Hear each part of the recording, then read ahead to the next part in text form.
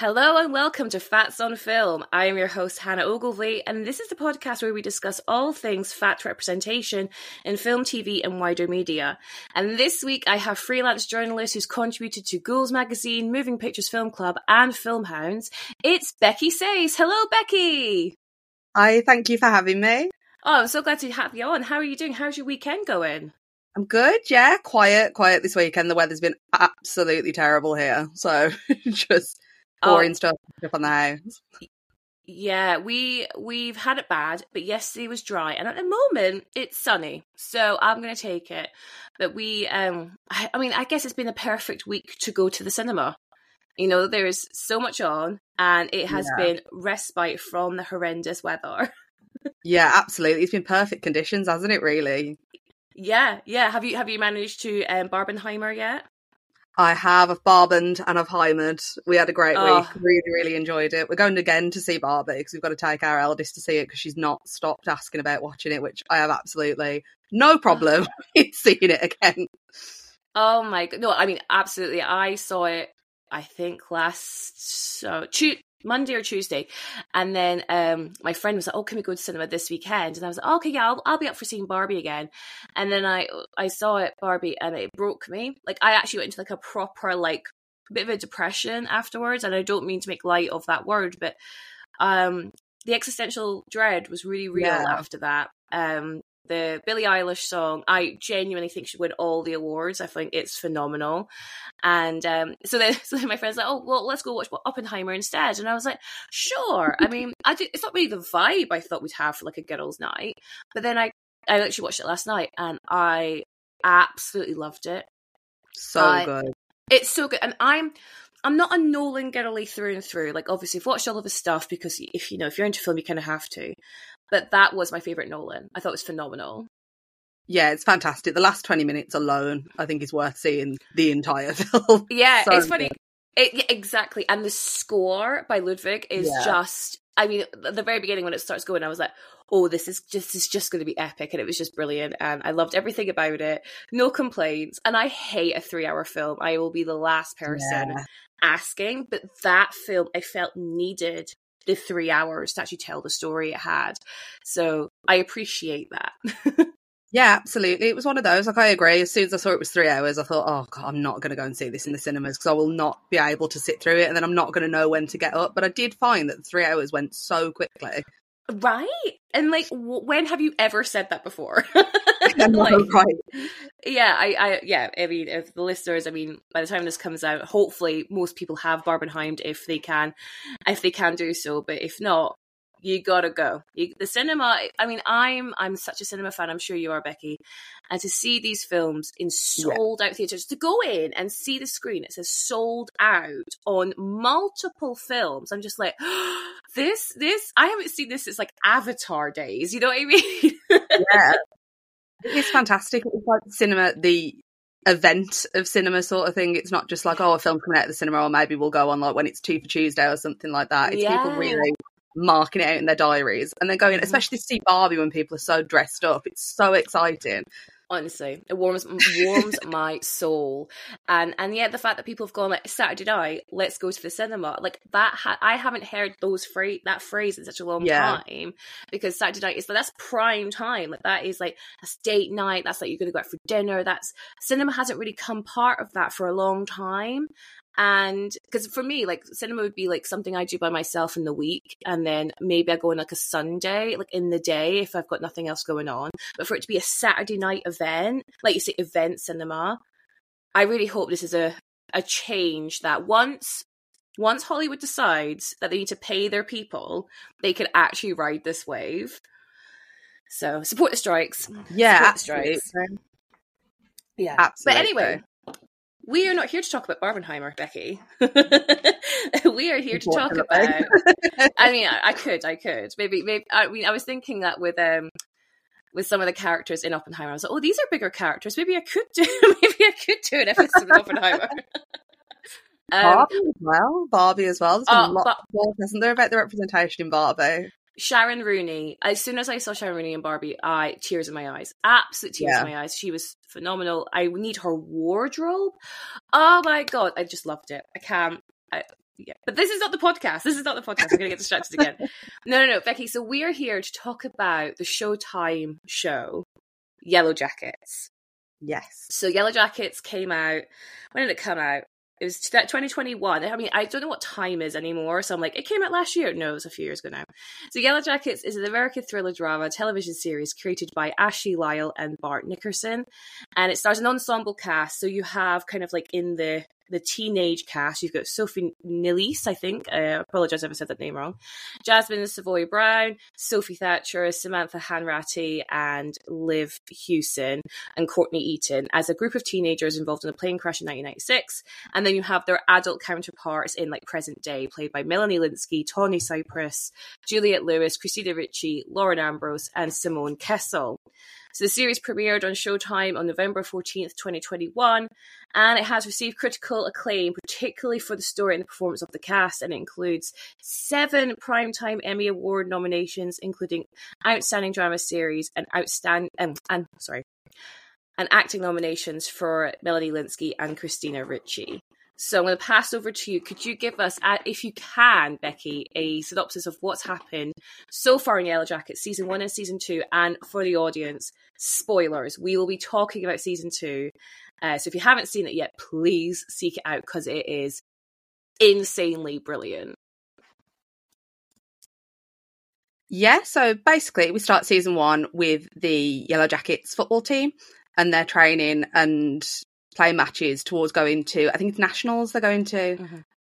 And so they win their match. They've got getting ready to go over to nationals. Just before they go, there is a little party. We sort of introduce the characters, their sort of dynamic, and there's lots of lovely moments between the team showing that they are a real little sisterhood. But then that is tested when obviously they get on the plane to go to nationals, which crashes in the Alaskan wilderness, and they're forced to survive alongside their coach. And is it their coach? Yeah, Coach Ben. Yeah, alongside their coach and alongside their other coach's 2 sons. Mm-hmm. They're forced to survive in the wilderness. And then we sort of switch back to the present day, which we do in season 1 and in season 2, to see the 4 core group of the survivors, which is Shauna, Nat, Thaisa, and Missy. We see them as adults, so we know, well, obviously, they've survived the wilderness, mm-hmm. and we know that they were there for 18 months. And then we sort of see how their survival in the wilderness affected them now as adults. So as adults, we see Shauna sort of struggling through an unhappy marriage, boredom, sort of dealing with the trauma, but also sort of seeking the excitement of everything she went through. Then we see Thaisa, who's running a political race to be their local, like, sort of MP, mm-hmm. what that would be in America. And again, also struggling with mental health issues that we sort of saw glimpses of in season 1 and season 2. We're still yet to sort of find out what, like, the basis of that is. And then we see Nat, who was obviously very, very sort of, I don't know how to word it, sort of very methodical when she was in the wilderness. But then we see her now as an adult struggling with addiction issues and struggling with the death of her partner, who we do see again, Travis, when he's a teenager. And then we've got Missy as well, who's still sort of struggling with the same issues, bless her, with feeling left out, disenfranchised, and not sort of knowing her place. So we swap between the two throughout the 2 seasons, and it's also all sort of leading towards what happened in the wilderness and around a strange symbol that they keep seeing on the trees and the woods, and sort of delving between what that is, who that might be, and how it's affecting, like, the key cast. Yeah, absolutely. And I think this show does not shy away, right? So the very first scene of episode 1, season 1, is the pit girl scene, where you see figures cloaked in animal skins hunting a young girl, a teenage girl, through, like you say, the wilderness, the snowy wilderness. She's only in a nightie, and she has this gold chain around her neck, and she's being chased, and you hear these echoes of shouting and almost like bird calls, right? Animal sounds. And then she falls into a trap where they've put spears up to impale her. And then they drain her blood. It's very important. You don't see any of the hooded figures. We don't know who these people are. Yeah. Apart from Misty, we see Misty, and we see that they're all kind of in a circle and they're all feasting on this person. So we know straight away cannibalism. And it is one of those things where, like, you know, you've heard these stories, right, of people getting trapped in the wilderness or plane crashes in the wilderness, and they've had to resort to eating their friends to survive. So again, it's playing on all that, like, pop culture knowledge that we know that this unfortunately does happen or can happen. And so yeah, that's like, we know cannibalism is going to happen in this story. We know these teenage girls are going to have to resort to it to survive, and then we get the I wouldn't say a flash forward, but I guess it is a flash forward to modern day, where we see these adult women who are in their 40s, and like you said, some of them are thriving and some of them are struggling. And we're going to follow them, how they're still connected all these years later. And one of the things that keeps coming back, especially in season 1, I feel, is this idea that they have never told anyone what happened in the wilderness. And for I guess, like, for shame, will they be judged? And I've seen this a lot. I don't know if you frequent, Becky, the Yellowjackets subreddit. Yes. Oh, so glad you said that, because I love it. But that comes up a lot in that subreddit, where people ask, well, why do they want to shield from the world what they did? Because most people would understand. I mean, yeah, it'd be a bit grossed out, and people are going to think it anyway. So why not just say, oh, this is what happened? And I think most people have come to the conclusion it's because it's so much worse than that, right? It has to be so much worse. What they have done, and what we'll find out in seasons to come, hopefully, is what they did in the woods is so much worse than just eat people. I mean, it's got to be, hasn't it? I mean, that's the first thing I thought from seeing it, because I do think something that's interesting with Yellowjackets, especially in the first season, because obviously we don't see any cannibalism until the second season. And there were moments, like, from the first scene, I thought, oh yeah, definitely cannibalism. But then as it goes on, I did sort of think, oh, is it cannibalism? Because they're not giving anything away. So I thought, well, maybe it's something completely different. And you do see it, and you think, well, like you say, like, it's sort of obvious that's going to happen for them to survive. Like, they've got to go through the winter there. It's winter in Alaska. They're not going to be able to hunt anything. They're teenage girls. Like, they've not got hunting experience. No. They've not got the capability to go, like, miles and miles out to hunt animals. They're definitely going to have eaten someone. And also, I thought as well, when they do rescue them, obviously we haven't seen how they're rescued yet or what happened, but presumably someone comes and rescues them. They're going to see that people are missing. They're going to hunt the land. They're going to find these bones or whatever's left of these people. Surely they're going to know that someone's been eaten.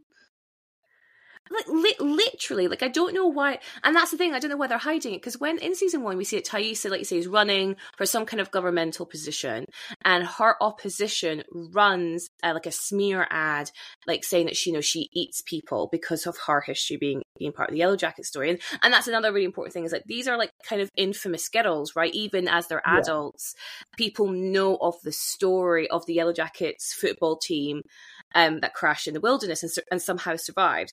So there's all these rumors that surround these women, that they ate people, that they did things in order to survive. How come these people survived when obviously other people don't? And we don't know how many survived yet. We know like our core 4. And now we also have Lottie and adult Van were introduced in season 2. So that's 6 of them. We did have Travis, but he has committed suicide in season 1. And that's all we know. Like, are there any more survivors, or are they it? You know, and if they're it, like, how many went in? Like, I don't know, maybe like 20 young kids went in and only like 6 come out. I don't know. It seems like new people keep popping up in both seasons. I'm not too sure how many. I know. But let's go into, like, why we're talking about Yellowjackets for this podcast. So obviously, hopefully listeners can hear, we love this show. When you started seeing the trailers for this one come out, Becky, like, what were your feelings? Were you initially excited, or did you wait to get some kind of feedback from people? Oh, this is one you should check out, before you jumped in?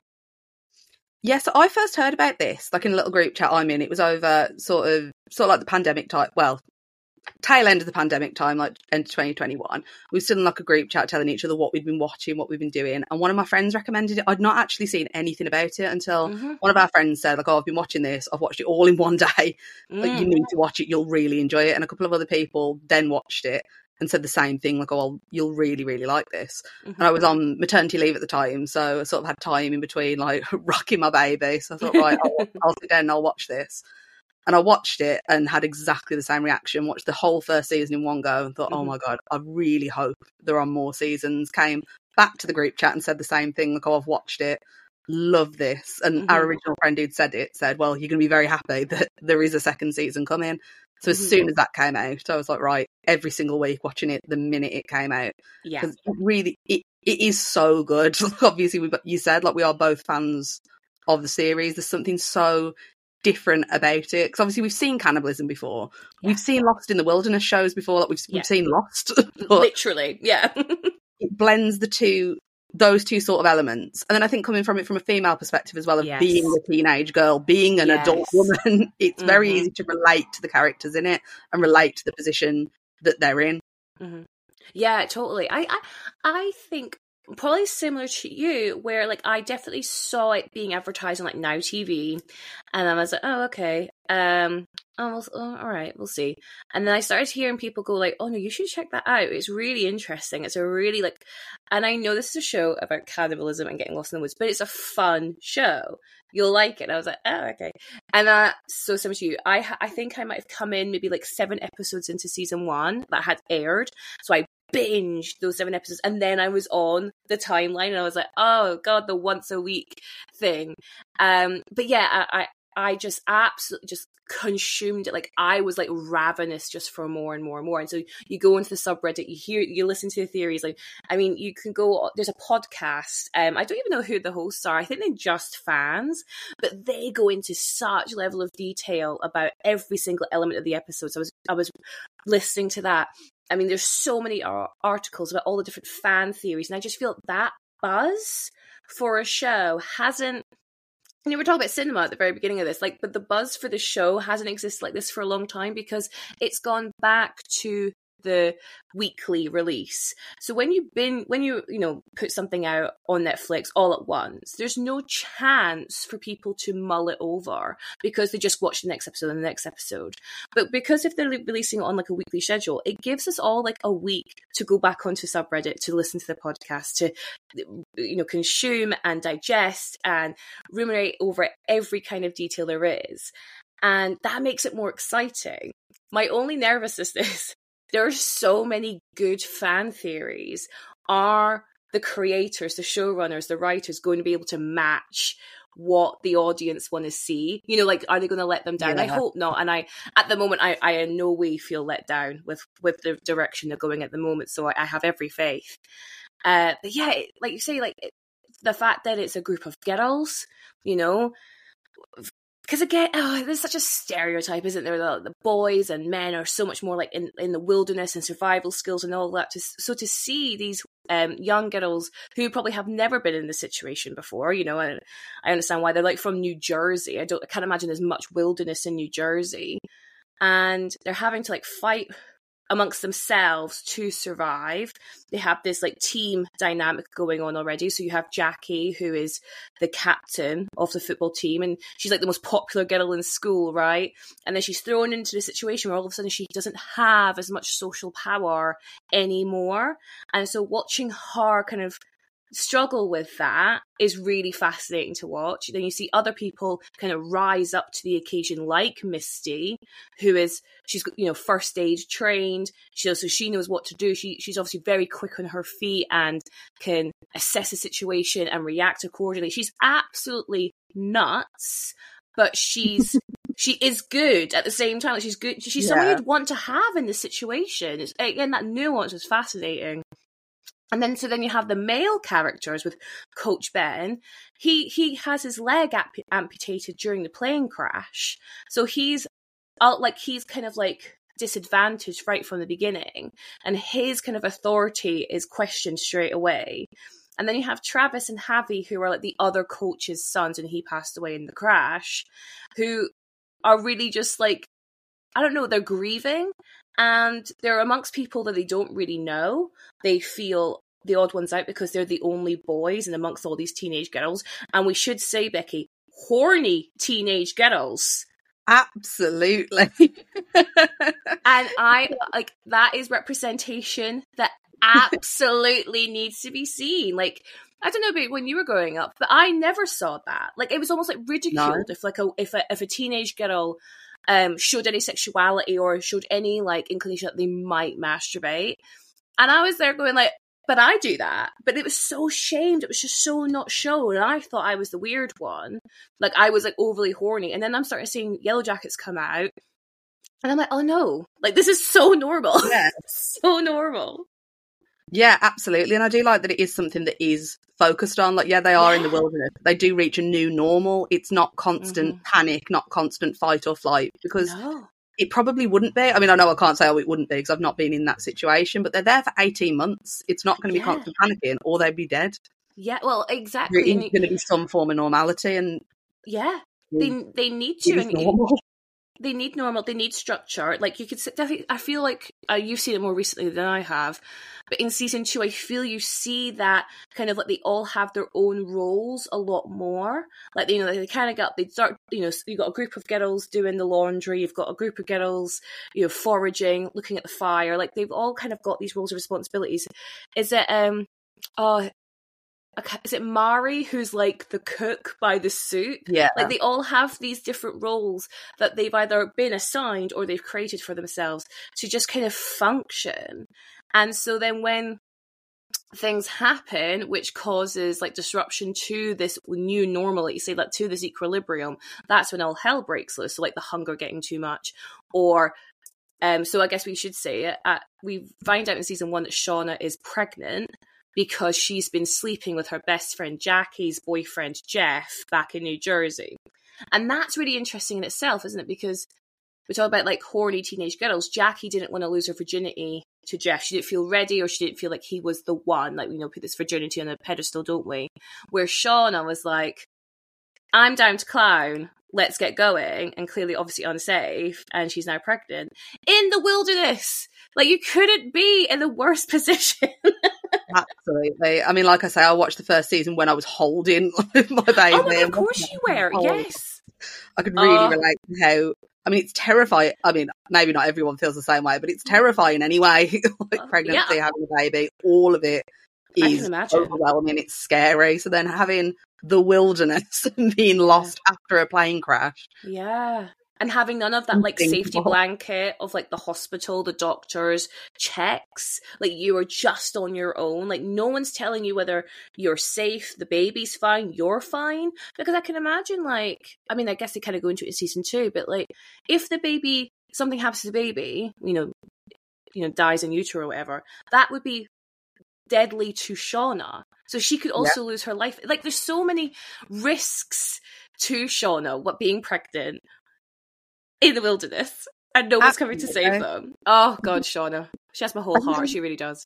I think there was a part of that horror that really hit home as well with when it was released, like with it being in the pandemic. Like, I was pregnant with my eldest in 2020 and then again with my youngest in 2022. And there was a really stark difference between pregnancy in the pandemic to pregnancy now. And I feel like a lot of the things like you just brought up, like the lack of checks, the being on her own, a lot of that was very like, I mean, that was what pregnancy in the pandemic was like. You were on your own a lot. You couldn't go to appointments with a partner, with anyone, and appointments were cut down, midwife appointments were cut down. So I think it was a lot more relatable when it aired for people to understand that sort of loneliness being in that position. I think it made what she must have been feeling really hit home. Fascinating point of view. That is that's something like that. Again, I don't have that experience, so I never made those parallels, but that is fascinating. That extra level of like, well, we're in the wilderness too. We're just not like in the forest. We're in our homes, but we've got like none of that support network that we're so accustomed to having was ripped out from under you. Oh, yeah. So comparing, if you don't mind, I'm kind of going down the tangent now. Fine. So comparing your pregnancies, like, when you were first pregnant, did you know what you should expect? And then when you pregnant second time, did you go, oh, this is what it should be. This is what normal pregnancy looks like in the 21st century. Yeah, absolutely. There were two very, very different experiences, and it should really be the opposite way around, that you're experiencing it may be normal the first time, and then maybe things being slightly different the second time. It felt very, very weird. to sort of have our first introduction into being parents as being in the pandemic and sort of being on our own. And you're and not with the so only many, one, because like, even the systems that were in place. Oh, sorry. No, you carry on, please.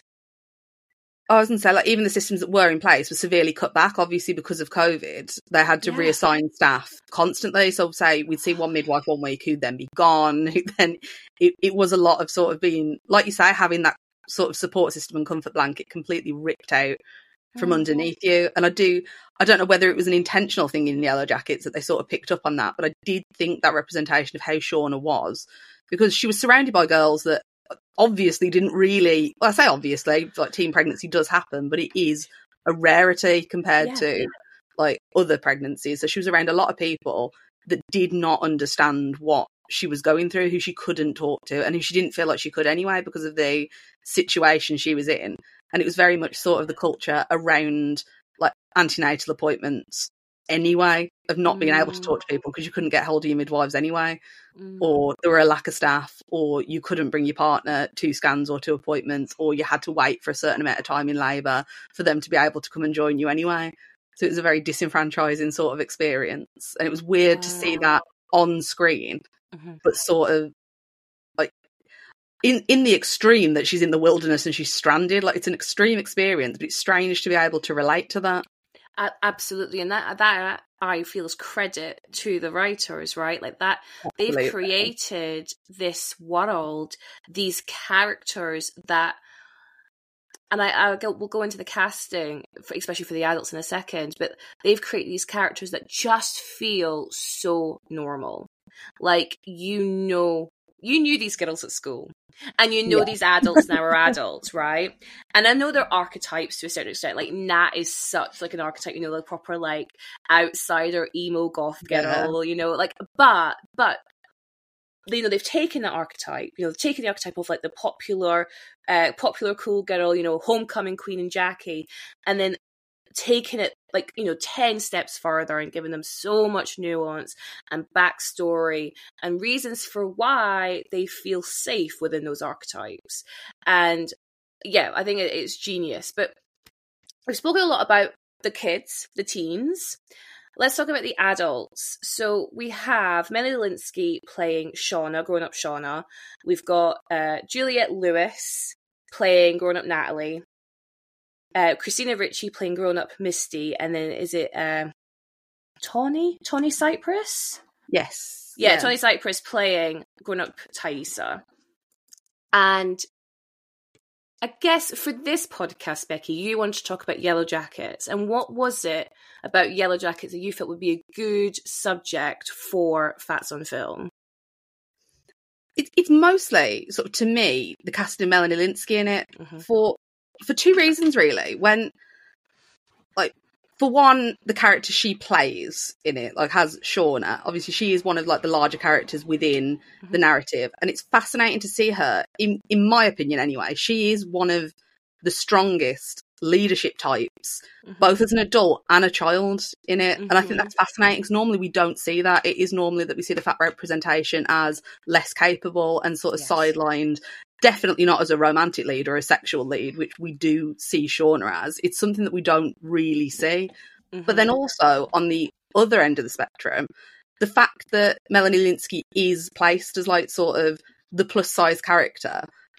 And then she spoke about how she was treated behind the scenes. I'd read an interview before that she was fat shamed by one of the crew, and her cast had to stand by her. And I find that ludicrous that she was treated like that. Yeah. As a woman that really, she's got an average sized body. It's how she's been othered in that situation, I think, is so strange. Yeah, I couldn't agree more, because I put Yellowjackets on my content list because of like Melanie Lynskey. But I wanted to like preface this by saying Melanie Lynskey truly is just a normal body size. Yeah. And I think part of that, the reason why we think of her as bigger, is because the rest of the cast is incredibly slender. you know, and then I'm not body shaming at all. I'm just comparatively. Juliette Lewis is, you know, very athletic body type. Christina Ricci has always been incredibly slender. She's got that, like, you know, chiseled jawline, right? And then Tawny, because I want to see Thaisa, like, no, that's the character's name. Tawny is, again, very slender, very athletic, and so I think comparatively, Melanie Lynskey absolutely has more meat on the bone than those slender actresses. But if you were to put Melanie Lynskey, like, in the real world, you wouldn't bat an eyelid to it because she just looks normal. And yeah, you mentioned how she was fat shamed by someone. She hasn't specified who it was, but someone came up to her and said, what do you plan to do? I'm sure the producers will get you a trainer.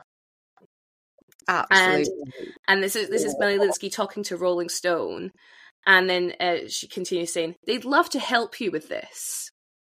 They'd love to help you with this. Like, what's this? Why does it need help?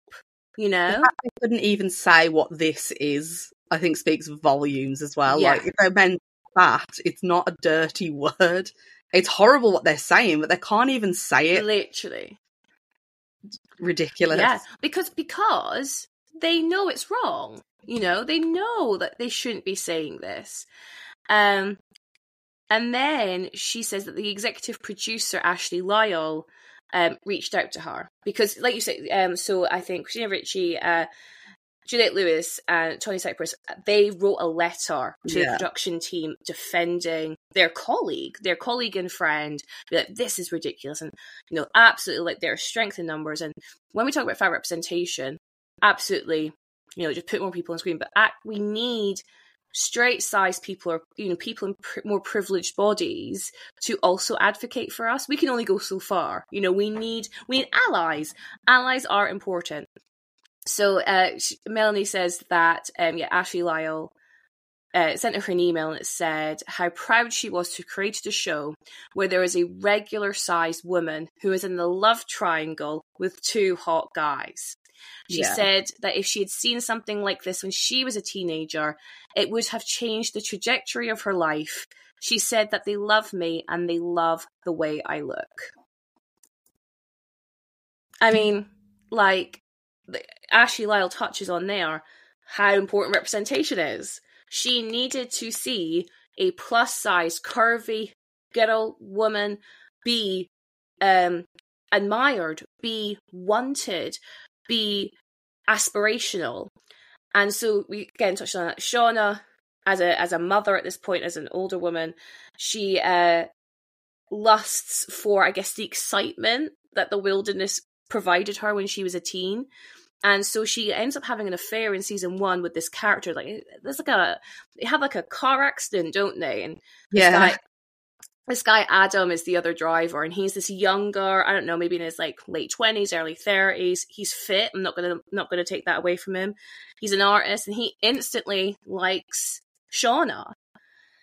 But what's interesting, and it's great, love that this hot guy is into Shauna, but we are meant to be suspicious of why he's into Shauna. Like, is he a Yellowjacket fan? Is he like trying to get dirt on Shauna about what they did in the wilderness? Like, we're meant to be suspicious of him. And I, as much as like I'm really happy she has this like really hot moment with him, they are playing into the fact that why is this hot guy into plus size? And I'm using commas here because air quotes here, because I think Melanie Lynskey is like, she is like curvy, but I wouldn't want to put a number on her, but I wouldn't call her plus size personally. She's just curvy. But yeah, like, we're meant to question, why is Adam into this curvy older woman? Because that doesn't seem right, or it seems suspicious, I should say. No, yeah, I agree. And we don't have the same, like, from rewatching it recently, we don't have the same sort of suspicion when it's Nat, when she starts dating Kevin Tan, who is obviously one of the local policemen, who is way more likely to be investigating than as a policeman, as an investigator. We don't have the same sort of suspicion. Maybe it is because they know him already, they know who he is. He was already friends with Nat, but it's not sort of placed on the same sort of, like, in the same sort of ballpark, which I thought was quite strange. Like, yeah, it is unusual a complete stranger showing interest after a car crash. It is unusual, but they should treat everyone with that suspicion. It is unfortunate that it is just Melanie Lynskey's partner that is placed under that suspicion. Yeah, exactly. As much as like I'm happy that, you know, we see Shauna have like an active sex life. Actually, on that, when we first meet adult Shauna in season 1, she's masturbating with her daughter's vibrator in her daughter's bed. Yeah. Isn't that like, I mean, if there's any like a moment to be like, oh, she is messed up, it's there. Like they don't hold any punches with that introductory scene. Yeah, I think it really shows the desperation she is to sort of feel that excitement again, because I think it's certainly not a situation anyone would want to put themselves in. Yeah. Well, willingly, obviously, she does do it, but sort of at a choice of any other sort of sexual situation, I don't think it's one that many people would want to put themselves in. So I think it is really effective of showing that she really is chasing that sort of excitement of her youth once again, like the youth that her daughter does have. Yeah, Even though we see in her teenage years, like she didn't seem like she was really enjoying that excitement as a teenager. Like comparatively, before we see her as the Crash, she is really very much in Jackie's shadow. Yes, very sort of definitely. Not wanting to be her, but also being fascinated by her at the same time. And she doesn't really seem to come into her own, unfortunately, until she is stranded in the wilderness. Yeah, like, I mean, you know, you hear a lot about how like traumatic events can make or break people. People do credit traumatic events for who they are, either in a positive or a negative light. And I think for Shauna, that traumatic event does unlock something in her. It unlocks this survival mode. It unlocks this, you know, she becomes the camp's butcher. She is the one with, I don't know, I was going to say the stomach for like, you know, cutting up the animals, and then the people as we get to, and she's incredibly valuable to the camp for that reason, and then to bring her back into normality, and she stays with Jeff. So Jackie's boyfriend, who she's been who she's been cheating with, who's the father of her baby in the wilderness. When she comes back, she's still with Jeff like 20 years later. And there's this real sense for me, like arrested development. Like she hasn't been able to grow out of being a teenager. She's in I mean, it's like a sexless marriage with Jeff, isn't it? And he's also a really fit guy. You know, we see him going to the gym a lot. He obviously, like, you know, exercises for fun. And I think that's really important to see as well, because like that's something I keep coming back to on this podcast is like body diversity within relationships.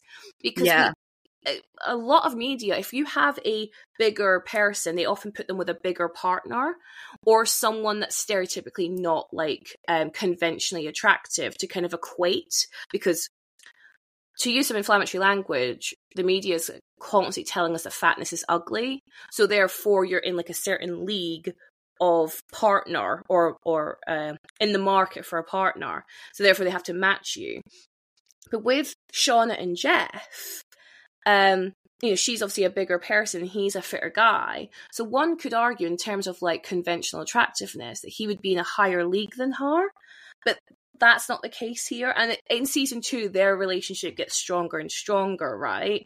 And actually, there is no book club. Like, Jeff is an absolute brilliant husband towards the end of season 1 going into season 2. He absolutely understands that his wife went through something hella traumatic and he needs to be there for her. No questions asked. Yeah, absolutely. And he clearly adores her as well, which I think is so lovely as well. Like, it doesn't seem... I think there was a danger with Yellowjackets to show that they were just together just because of what they went through, but it does very much seem that Jeff is with her because he loves her and he cares for her, like how he defends her in front of Jackie's parents. I was literally about to say...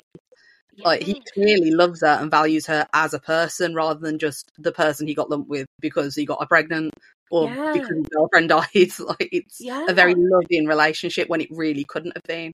Yeah, they really subvert expectations with that character arc because, like you say, you kind of same with the other thing, you're meant to believe he's suspicious. Jeff doesn't actually love Shauna. We're led to believe that he's cheating on Shauna at the beginning, right? Like he's seeing this.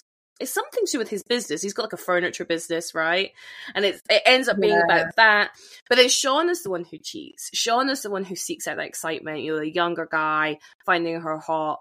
But then her paranoia about what she and what her friends did in the wilderness gets the better of her, and she ends up murdering Adam.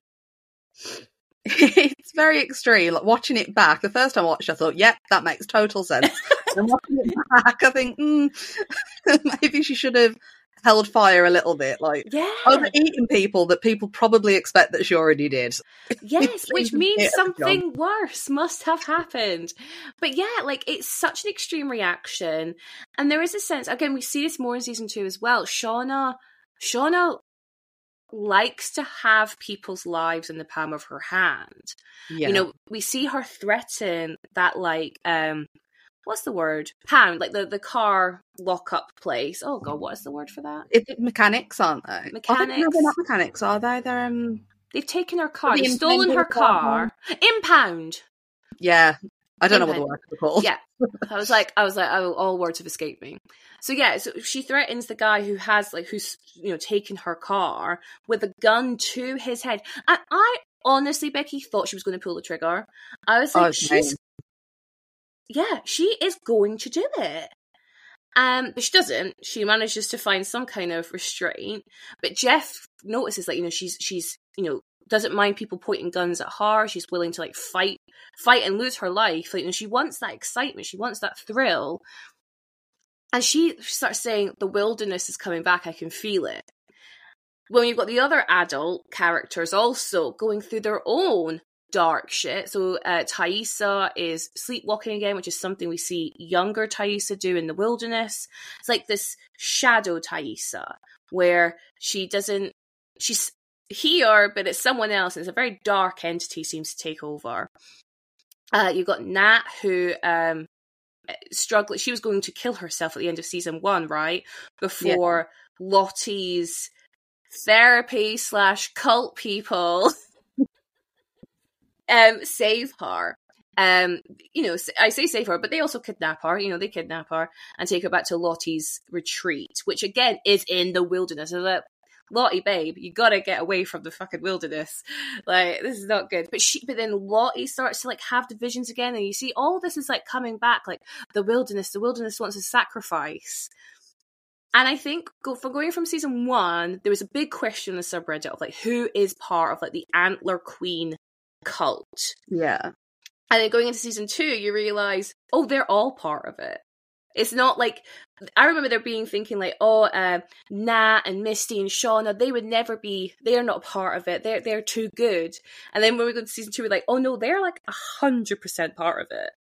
Yeah, they very much seem splintered in, like, the first season of sort of like the good girls and the girls sort of going towards the sort of like more spiritual practices and cult practices, whereas in season 2 it's one and of the same. Yeah. Like, and it even seems like Lottie's pulling back a little bit in season 2, like, oh god, these girls are going feral.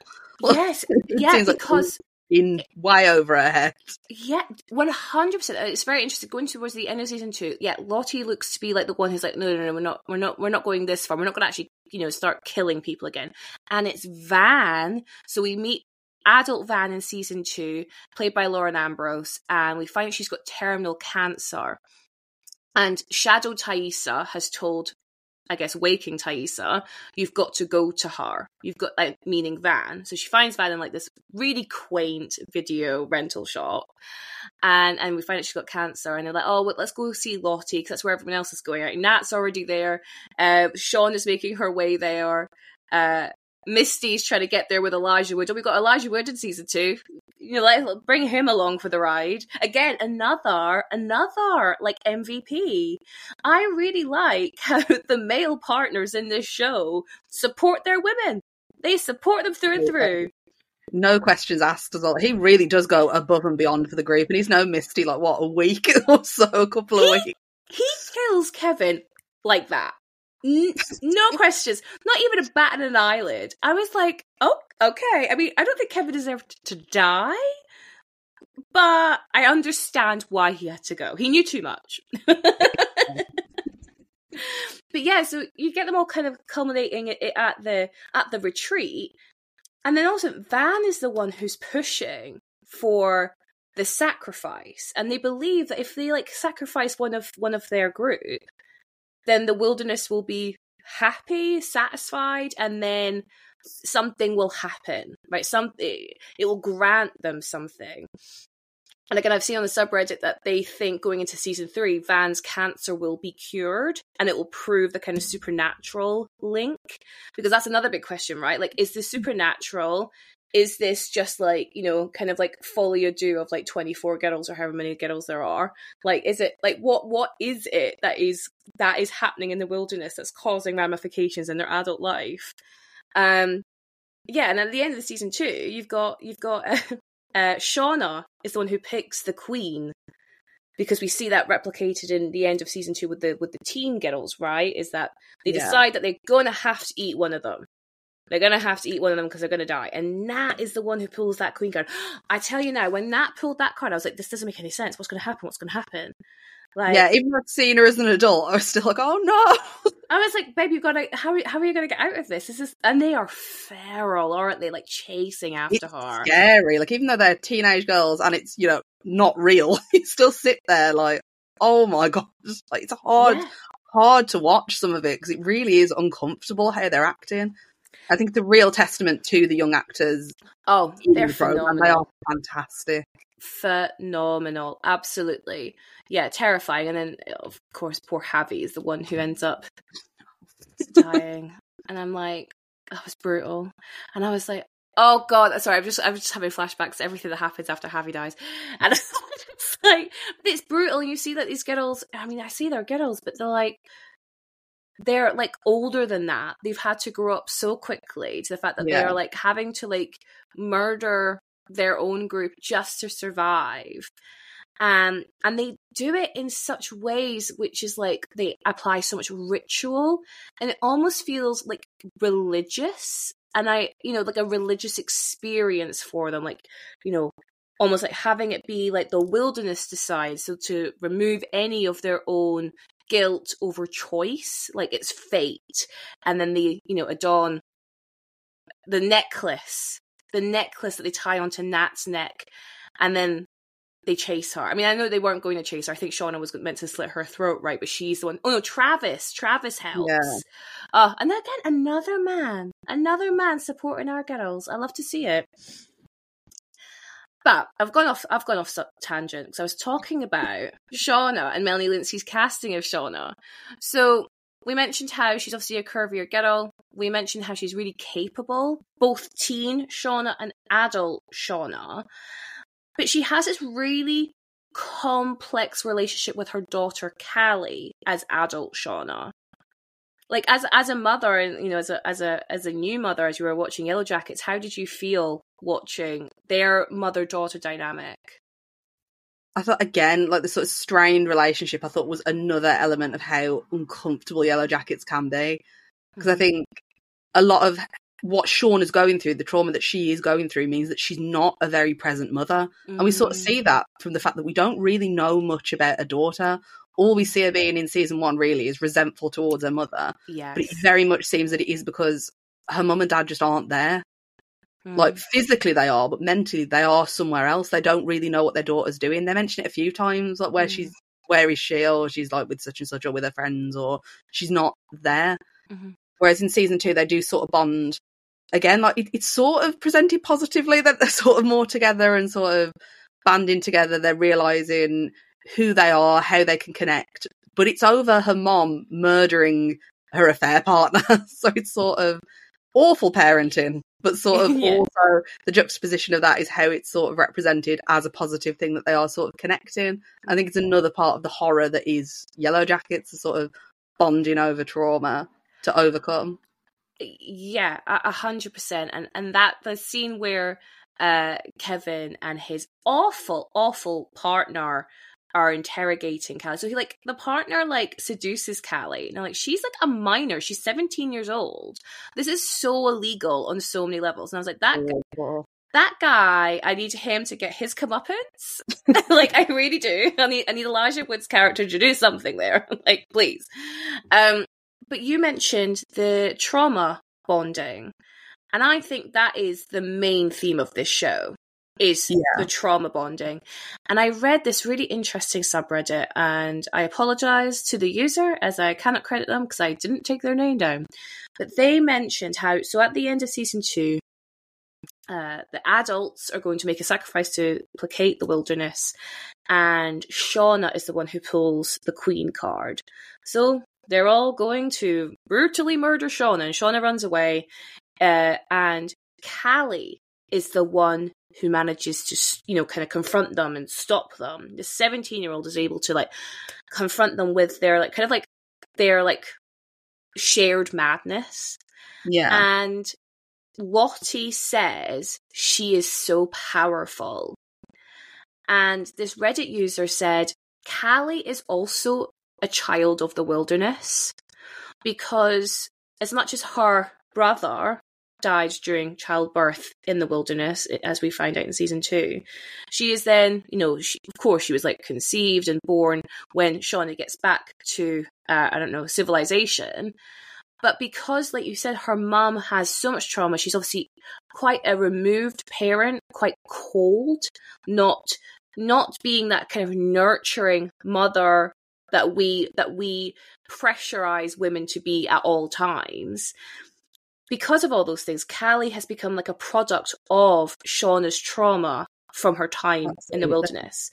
And maybe the reason why she's so powerful is because of those reasons. And again, I don't know what Lottie means by powerful, and hopefully that will become something we explore in the next few seasons.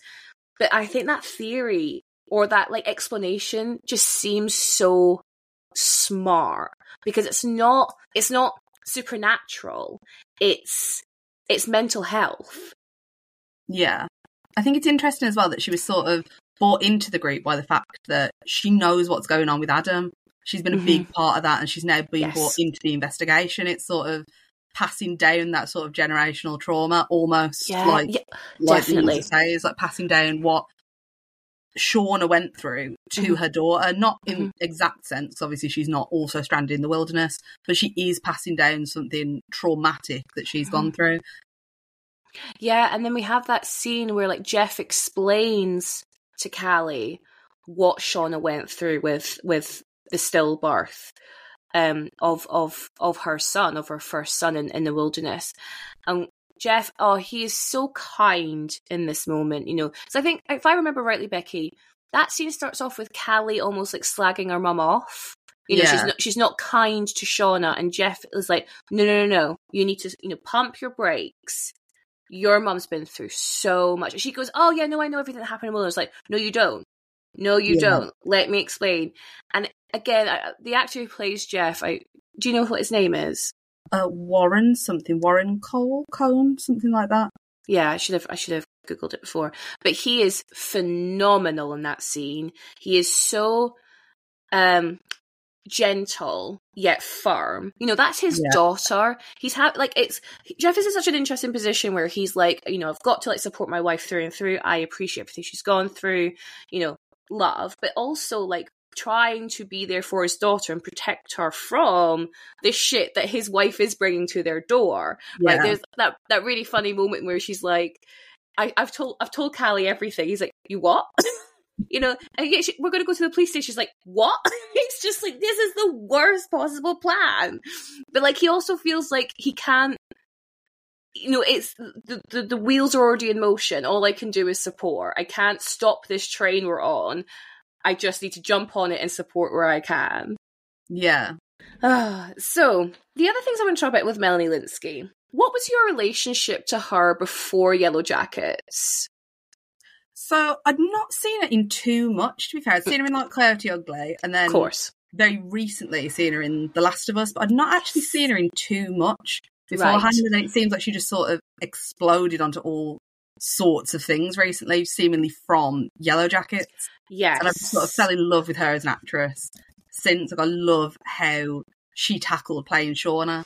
I'd read like, I think it was the same interview that she'd done with Rolling Stone, or I think it might have been a separate one, where she talked about how she plays Shauna and the fact she wanted it to be such an important thing that she doesn't speak about her body and talk about how she looks or regret how she looks or thinks, oh, I don't look good in this, or oh, I don't want to look like this, or oh, I want to change this, and that it's not part of her character. I thought that's fantastic, because we don't see that between, like, as like plus size characters or more curvy characters, but also as a mother, you don't see that. It's always because obviously Melanie Linsky's a mother and Sean is a mother in Yellowjackets. We don't see that often. It doesn't matter of getting back to pre-mom bod.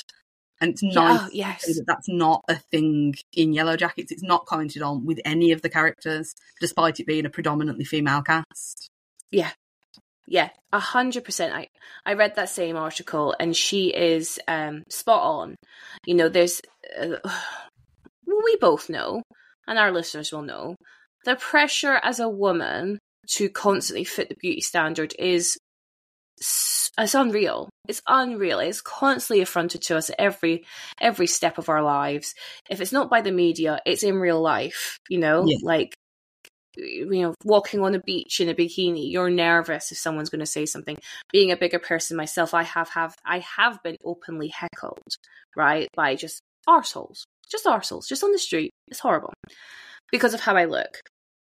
With Melanie's desire, commitment, determination to ensure that she is a normal size, a regular size, and you know, not like you say, trying to get that, you know, pre-mum bod, like almost like I don't know if this is, again, you can please challenge me because you're actually a mother, but this idea of like becoming pre-mum bod, you know, like going, you know, snap back to what you were before you're having a child, almost erases the experience you've had growing a child.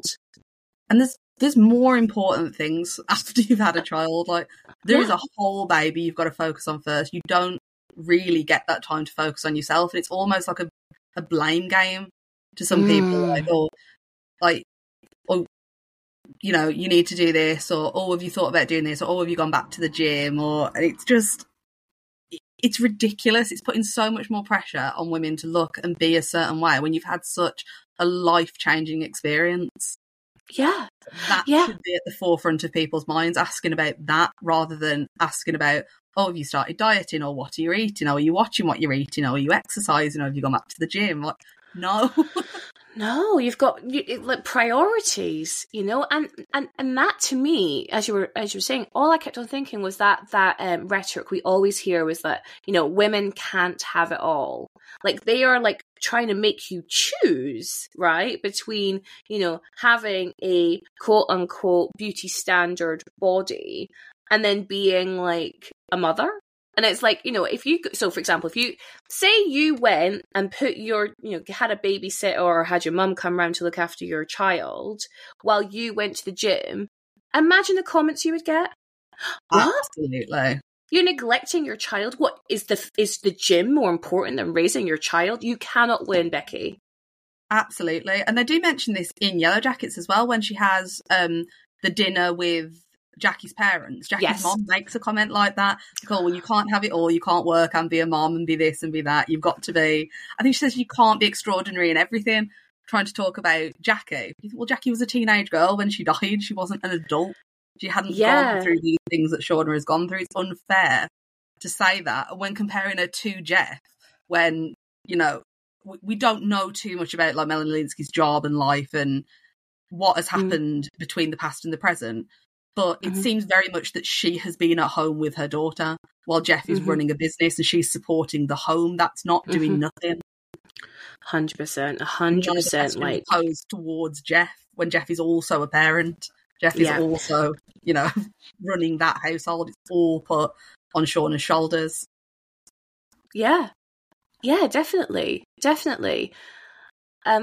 Melanie Linsky's also spoken about really like openly about her own struggles with like disordered eating, which as someone who also has suffered from eating disorder, I always appreciate someone's vulnerability and honesty talking about that. But she said it was to do with, you know, the media she was consuming. I think she's from, is it New Plymouth, New Zealand, or is it just Plymouth, New Zealand? Let me just get it up. It's in Stylist magazine. Ba, ba, ba, ba. No, I'd read this as well. It was another thing that I thought was so shocking about what the crew member had said to her. Yeah. Like, what a horrible thing So to it's say. and this is it. Like, I mean, I'm speaking to the converted, I know, but like, stop commenting on people's bodies. You have no idea what they've been through. Like, that crew member has no idea the history that Melanie Lynskey's gone through with her own eating disorders, her own like body image like issues, and he doesn't know. He could have, said that and triggered like a relapse. Exactly. He has no idea. He has no idea of the damage he could have caused. So this is it. It was very hard to get magazines in New Plymouth, but they would have International Vogue, and we would go there and rip out pages of the magazines of the skinniest, most beautiful women. They were all over my room. I thought you were supposed to have a gap between your thighs. I became obsessed with that. Her boyfriend at the time, I think this is in the 90s, really helped her like kind of see what she was doing wasn't great. She goes, it changed my life. She stopped throwing up after meals. It took a while, but that was a big one. I had for a very long time been on this diet that was basically 800 calories a day. And if I ate anything over 800 calories a day, I would throw up. I was never bingy, but sometimes I'd be starving and I'd have another teacup of Special K. Then I'd be like, well, now I've got to throw that up. And then she goes, it's amazing to be 45 years old in a size 12 body and be playing the sexiest, most interesting, most fun role of my entire life. I never thought it was going to get better, but it did. Just fills my heart. Oh, you know what? Like, that makes me emotional. Yeah, it does. It's just such a lovely thing to read, and to see that, in my eyes, she is the most powerful character in Yellowjackets. She really comes into her, especially in season 2. Like, she is the leader of the group. It's just fantastic to have that moment. Yeah, I appreciate, like, she said she was 45, so she's been on this roller coaster for however many years, being in Hollywood, trying to act, get roles. And she has another interview where she talks about like how she was always offered like the funny fat friend, dressed in dowdy clothes, and how she's like really actively choosing to not do that. And again, like you mentioned, you hadn't seen her much before. I hadn't seen her much recently. So I think the last thing I probably saw her in was Perks of Being a Wallflower. And she is a molester in that. She's a child molester. And I think that's really interesting when we talk about fat sexuality. It often falls into this perversion. And to be fair, I have no idea what body size she is in that film, but if I might be wrong on that, but if she is how she is in this film, maybe that falls into it. Anyway, and so I hadn't seen her in maybe like 10 years. And then she comes into this as just a powerhouse performance. And what's really interesting about Melanie Lynskey's acting style is she is a softly spoken person. Yeah. And this played, right?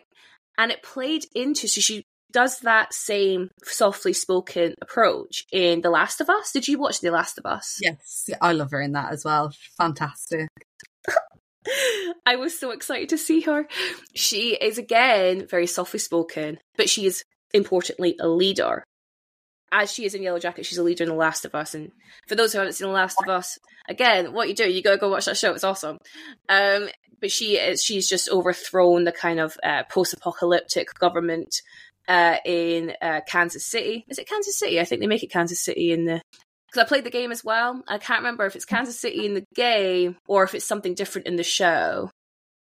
Because I know they changed it. It doesn't matter. I'm not sure. It might... It really doesn't matter. Anyway, in a city, and she's so softly spoken, but she is so menacing. She clearly doesn't take shit. And again, it's subverting expectations. She's talking like a primary school teacher, very Dolores Umbridge in Harry Potter, like this idea of like sickly sweet, but will absolutely put a bullet in your head if you wrong her, which she literally does. She's like got a vendetta. She's trying to avenge her brother.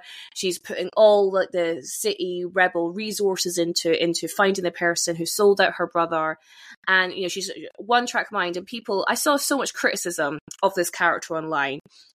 not only because of who Melanie Lynskey is, like as a person, you know, Adrienne Curry, the America's Next Top Model Season 1 winner. And if you want to talk about toxic female body representation, please go to America's Next Top Model. So, fantastic spokesperson on this. And she was like, you know, this is a body of luxury. She doesn't look like a post-apocalyptic leader. Like, really just body shamed the hell out of Melanie Lynskey. But Melanie, being the absolute badass that she is, just was like, I use my words. I have henchmen to be muscular. Like, it doesn't need to be me. And I was just like, exactly. Like, this idea that, like, just because you're in the apocalypse means that you would just be skinny is insane, because bodies don't work that way. Absolutely. I mean, what a ridiculous comment for her to make as well. We don't know what a post-apocalyptic body looks like. Yeah, we don't know what it looks like. I hope we never know. But what's really interesting, again, I'm now bringing The Last of Us into this, is I didn't see any commentary on Nick Offerman's body in The Last of Us, right? Because it's all right for guys to be bigger. But Melanie Lynskey, just because she's a size 12, I guess that's a size 16 in the UK, the most average size, and she gets this ridicule, and then there's sort of people going, oh, how would this softly spoken woman be a leader of this rebellion, blah, blah, blah. And I was like, watch her. Look at her. Look at her actions. She's fucking terrifying. And it's just this underestimation. Honestly, and I hope Melanie keeps getting these roles where she gets to subvert expectations and prove that, like, you know, it's not the ones who are screaming or shouting or beating people up that are the leaders. It's the people pulling the strings in the background, and they could be any body shape, they can be any gender. Just because she's a woman who's in a curvier body, she's still a menacing character who should be feared.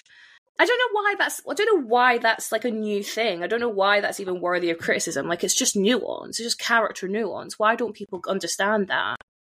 Absolutely. I think it's a case of people don't want to see these people as a threat. Sometimes they don't want to see, like, the softly spoken, curvy woman as a threat. They're used to people like that, people like us being sort of beneath them or seen as beneath them in that sense. They don't like to see that person in power. They like to think of those people as safe people you don't need to worry about, people you don't need to see as a threat. Becci, thank you for that. That is such a fantastic point, where we're not a threat. You know, if we're bigger, if we're women, especially if you're like a softly spoken woman, I do not fall into that camp. That's not one of the nuances I have. But if you do, you are underestimated, you are undermined, you're not taken seriously. And not only in the Yellowjackets scenario, where these women are, just fighting, trying to survive, or Last of Us post-apocalyptic USA, but like in the office, in the workplace, I'm trying to think, like on social media, like all these other avenues, in your home, you might not be seen as someone who is worthy and deserved of respect or dignity or leadership positions, because you don't fall into that quote-unquote leadership ideal. But that leadership ideal, Becci, is really masculinized. Absolutely. Is that a word? Don't know, I made it up if it is. But yeah, right? So I think it's so important for Yellowjackets to show what female leadership and female villainy and female heroineship, what that actually could mean in all these different types of people. I love the fact that we don't have such a clear, like you mentioned, villainy. Don't necessarily have such a clear-cut villain in Yellowjackets. I love that each of the heroines does sort of have their turn in the spotlight as a villain, doing something that the rest of the girls don't agree with. And I like that. It shows it as a more complex character, and it's something that aids in the fact that, sort of, you mentioned earlier, like the archetypes and the stereotypes of the girls. It's something that makes them feel like more fleshed out characters. Yeah. They're not all good. They're not all bad. Like, I do feel in season 1 we get it a little bit less. It does sort of feel like Lottie is placed as the villain. Whereas we see in season 2 more that she's not. She does have a softer side to her. She's not just, away with the fairies in the forest, like trying to murder everyone. we see that it is something that a lot of the other girls are behind as well, and that they support and that they encourage and that they're sometimes at the forefront of, especially Van, like you mentioned as well in season 2. I definitely underestimated her myself, seeing her. She seemed very quiet as a teenager, very quiet as an adult when we first see her, but she definitely seems to sort of have that ability to pull the strings behind the scenes to get the girls to do what she wants. And I hope it is something we see more in season 2, because she is such a fascinating character. Mm-hmm. And played like perfectly in both timelines. But like to see Lauren Ambrose come in and like I feel like she's always been there. Like she just slotted in so well with the adult characters. But yeah, all of these characters have so many shades of grey. And we don't have an out-and-out villain. It's interesting because I guess our out-and-out villain, well, it's the outsiders coming in trying to disturb our equilibrium. So we had Jessica Roberts, the reporter from the first season, and which Misty has taken care of. Oh my God, honestly, Misty. Oh, she's so funny. She is so funny the way she talks, just casually murdering people. Like, she's fine. She's not coming back. It's all good. And then you got the police officers in season 2.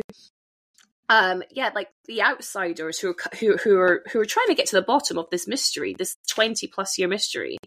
They're our villains. But then when we come to our core group, we give them so much more grace because we understand what they went through. We're, as an audience, given so much more of a window into who these characters are than anyone else in the show, because we understand the trauma they've gone through to who they are now. But the police officers don't get that. Jessica Roberts doesn't get that. Thaisa's wife doesn't get that. We see at the end of season 1 that Thaisa has sacrificed the family dog, and we are led to believe it's so she could win her election for whatever the role is. And that's insane. I am in no way advocating for sacrificing cute dogs. But we, as an audience, we go, oh, but this kind of makes sense because of what's happened back in 96, right? But no one else has that level of nuance. So that's why I think we love our characters, because we understand them better than any of the other characters. Yeah, absolutely. And I think it's interesting, like you say, why the characters are being killed in it. Like, we have a journalist trying to get to the bottom of it. We have 2 policemen trying to get to the bottom of it. It's interesting to sort of take a step back and think that we, as viewers, are watching it, trying to get to the bottom of it. We'd also be killed by them for trying to understand it. Oh my God, we so would be. Because they kill Adam. I say they. Shauna kills Adam because she thinks he's trying to understand what happened to her back in the the forest. So yeah, and we want to do that too. Like, I mean, think about the people in the subreddit who are just like going in deep, deep, deep. They'd all be on the hit list. Absolutely. Oh my God. And it is like that curiosity killed the cat. Like, maybe we should just leave well enough alone. Everyone start watching Yellowjackets. Yeah. Oh my God. It's such a fascinating point of view.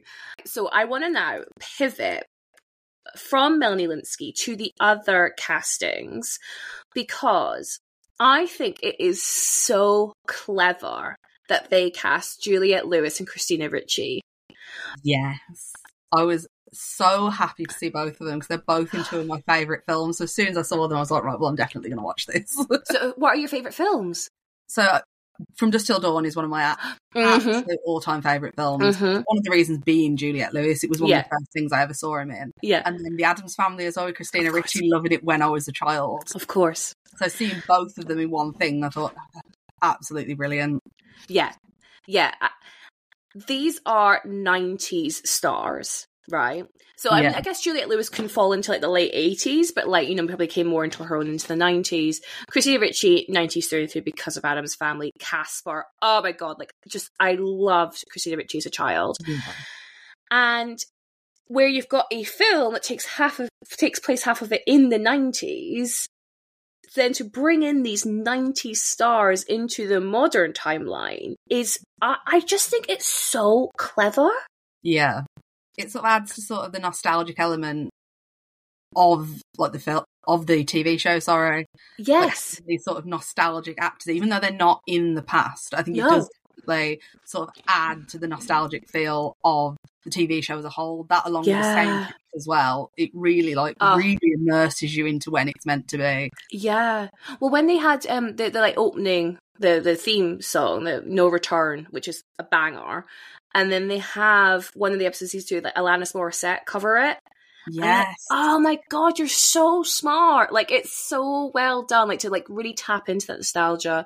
You know, again, they've gone, you know, anyone could watch this show, but for, you know, teenagers who grew up in the 90s and who are now in the age of like Juliette Lewis, Melanie Linsky of today, that is like perfect for them, because it's like it feels like it's made for that generation, just slightly older than myself, because I'm 31 now. So yeah, I was like a baby in the 90s. I don't really remember the 90s, but I am a 90s child. But like, if you're a teen, this is the show for you, because you've got the soundtrack, you've got the actors, like say, like seeing Christina Ricci, like, I mean, again, like I feel like I hadn't seen her in much recently either. And then again, what I had seen her in, you know, she's always the kind of lead, you know, definitely gothic. I'm thinking like Anna's Family, Sleepy Hollow, definitely gothic vibes. But then to see her in this, where she is so conniving, you know, and she looks like she's having a ball. She looks like she's having so much fun with this character. You know, she likes being sickly sweet, but like happy to murder anyone who comes across her path. She fiercely defends her friends, even though they do not do the same for her. Oh, Misty. So sorry for her watching it all the way through it, because I just wanted to be included. I know. I know. Wanted to see her importance. I do understand that. And the thing is, like, you know, that's one of the reasons. The reason why they're stuck in the woods for so long is because Misty destroys the black box from the plane, which, you know, would have helped the rescue team find them. Because she's the first aider of the group, she like really springs into action. Like I mentioned at the very beginning of this podcast, she springs into action when everything kind of goes to hell. And, you know, she overhears some of the girls going like, oh my God, thank God for Misty. Thank God she was here. Thank God she could react this way. And she is just so overjoyed to be like, have a role in this new world, that she decides she wants to prolong it for as long as possible by destroying the black box. Do you think the adults know that teen Misty did that? I don't think they did. I'd be surprised if they did, because, I mean, look at everything that happened. We don't know when they would have been saved, obviously, with the black box, but everything that's happened that we've seen in season 2, especially when we really do get into sort of the dark nitty-gritty of what has been happening in the wilderness, I imagine they'd be pretty upset to know that maybe that wouldn't have happened if they'd have had the black box. I know. But again, I don't know whether they would maybe look at themselves and look at why she did what she did. When we do see little flashbacks of how she was treated before they were in the wilderness. And I don't condone what she did at all, but I can understand how she may be driven to really crave feeling wanted by her peers, because it may be the first time that she's felt it. Yeah. And also I would say is she's meant to be, 17 years old? We all make mistakes when we're 17. Oh, absolutely. Like, I watched Yellowjackets with my husband, and one of his sort of complaints about it was saying that he thought it was quite unrealistic that teenage girls would act in the way that they were. I said, like, no. I can 100% imagine me and my friends doing some of this stuff when we were teenagers. Like, he'd pointed to the fact that they were sort of still having dances and celebrating and doing teenagery things in the wilderness. No, I get that. That's the most important thing to them. They don't care about butchering deers and going hunting. They've got to do it, but they don't care about it. They're going to care about still wanting to be teenage girls. That's it. They, like we said earlier, like this, they want some normalcy to all this. And like the Doomsday prom thing that they do in season 1, like I totally get that, because they're just like, what else are they going to do?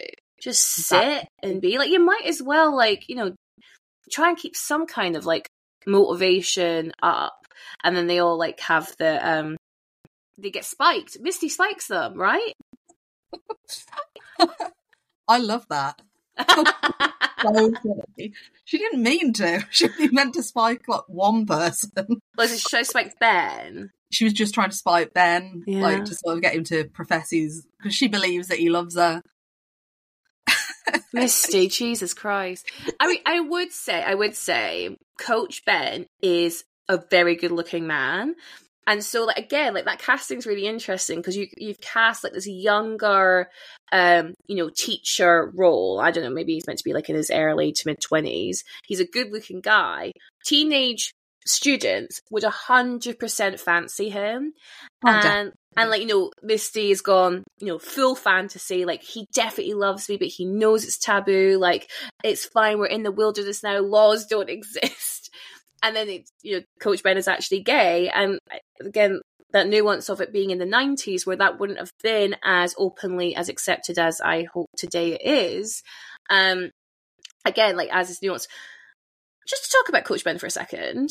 So Coach Ben is the only one who has not participated in any of the cannibalism.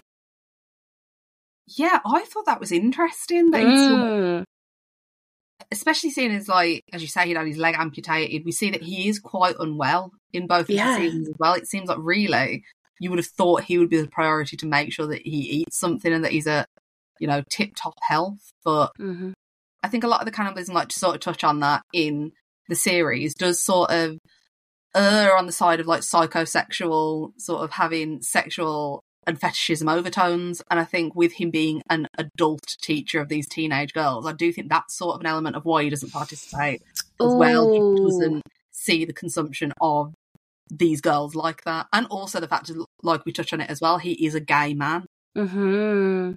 So he's not feasting on these women in front of him. Oh, that's a very interesting take. Yeah, because I guess we haven't actually spoken about, but like Jackie dies at the end of season 1 because of exposure. She runs away because she's so upset that, Sean is pregnant with her boyfriend's baby. I think she had sex with Travis at one point, right? She's like, I need to lose my virginity, and then like, just before she dies. Yeah, I get it. And then she storms out, and she definitely does that thing where she's like, I'm storming out, and then they're going to come chase me, and they're going to beg me to come back in. But they don't. And I'm like, oh, we've all done it. We've all left a party hoping someone comes with us. You know what I mean? Like, oh, I'm not doing this anymore. And then you hope, like, no, Hannah, come back. Like, we've all done it. We've all been there. So Jackie does that. And no one goes to get Jackie. And she dies because it's freezing cold. And then it's going in season 2, we see that Shauna is really struggling to let go of Jackie. But then Tice is like, we need to cremate her. Like, this is not healthy to have this dead body of our friend just in the shed. So they build a pyre for her, and they'll burn her. They leave her to burn. But then, some snow falls down and somehow creates some kind of smokehouse type thing and roasts Jackie. And the smell entices them.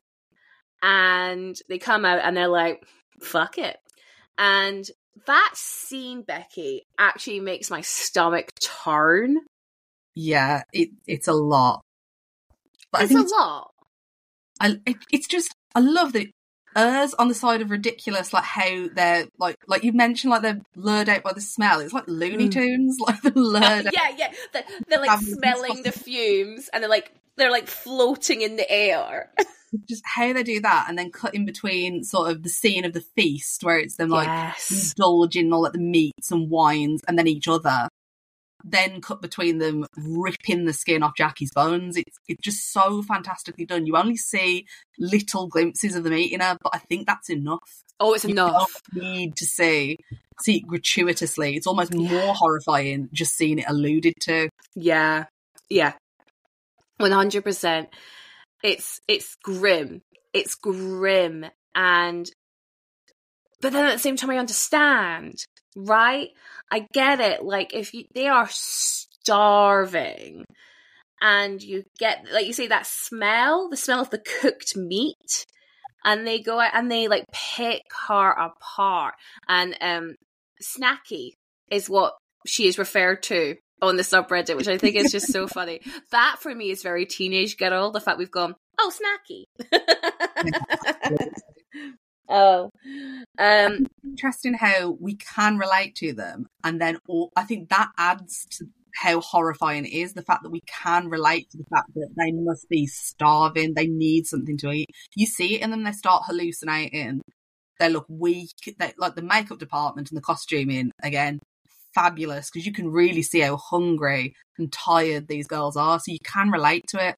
But then also I think how they do the feast scene, the fact that they look so happy, it sort of alludes to the fact that they're enjoying it, and I think that's where the horrific element comes from it as well. It does sort of toy with the idea that these girls are doing it because they enjoy it, and they're enjoying what's happening. Oh, yeah. Well, and then to add to that, you've got Coach Ben, who stays in the cabin, and he looks at them with disgust, and he shuts the door. And then we see, I think, into the next episode, he's really like on the brink of some kind of like psychotic break, if not already in it, because he like really hallucinates. He keeps seeing them as these ravenous beasts, for lack of a better term. But interestingly, he's not the only one. So like Shauna also has that same hallucination that they're like ravenous beasts, because she sees them eating her baby. That scene. I'd seen, again, like on the subreddits, them discussing what would happen with Shauna's baby. Yeah, I know. And I really didn't think they'd go there. Even in just a dream sequence, I thought they're not going to go there. And I was so shocked. Like, to see that in a TV show, like I've seen things like that in horror films, like really like dark horror films, but you don't really expect to see it in like a Showtime TV show. I know. No they are pushing the envelope. They really, really are. And again, I think that's one of the reasons why I really like it. Because it's not pushing the envelope in like, I don't know, a male-dominated show like Mad Men or Breaking Bad. This is a female-driven show, and it is really pushing the boundaries of what people are comfortable watching.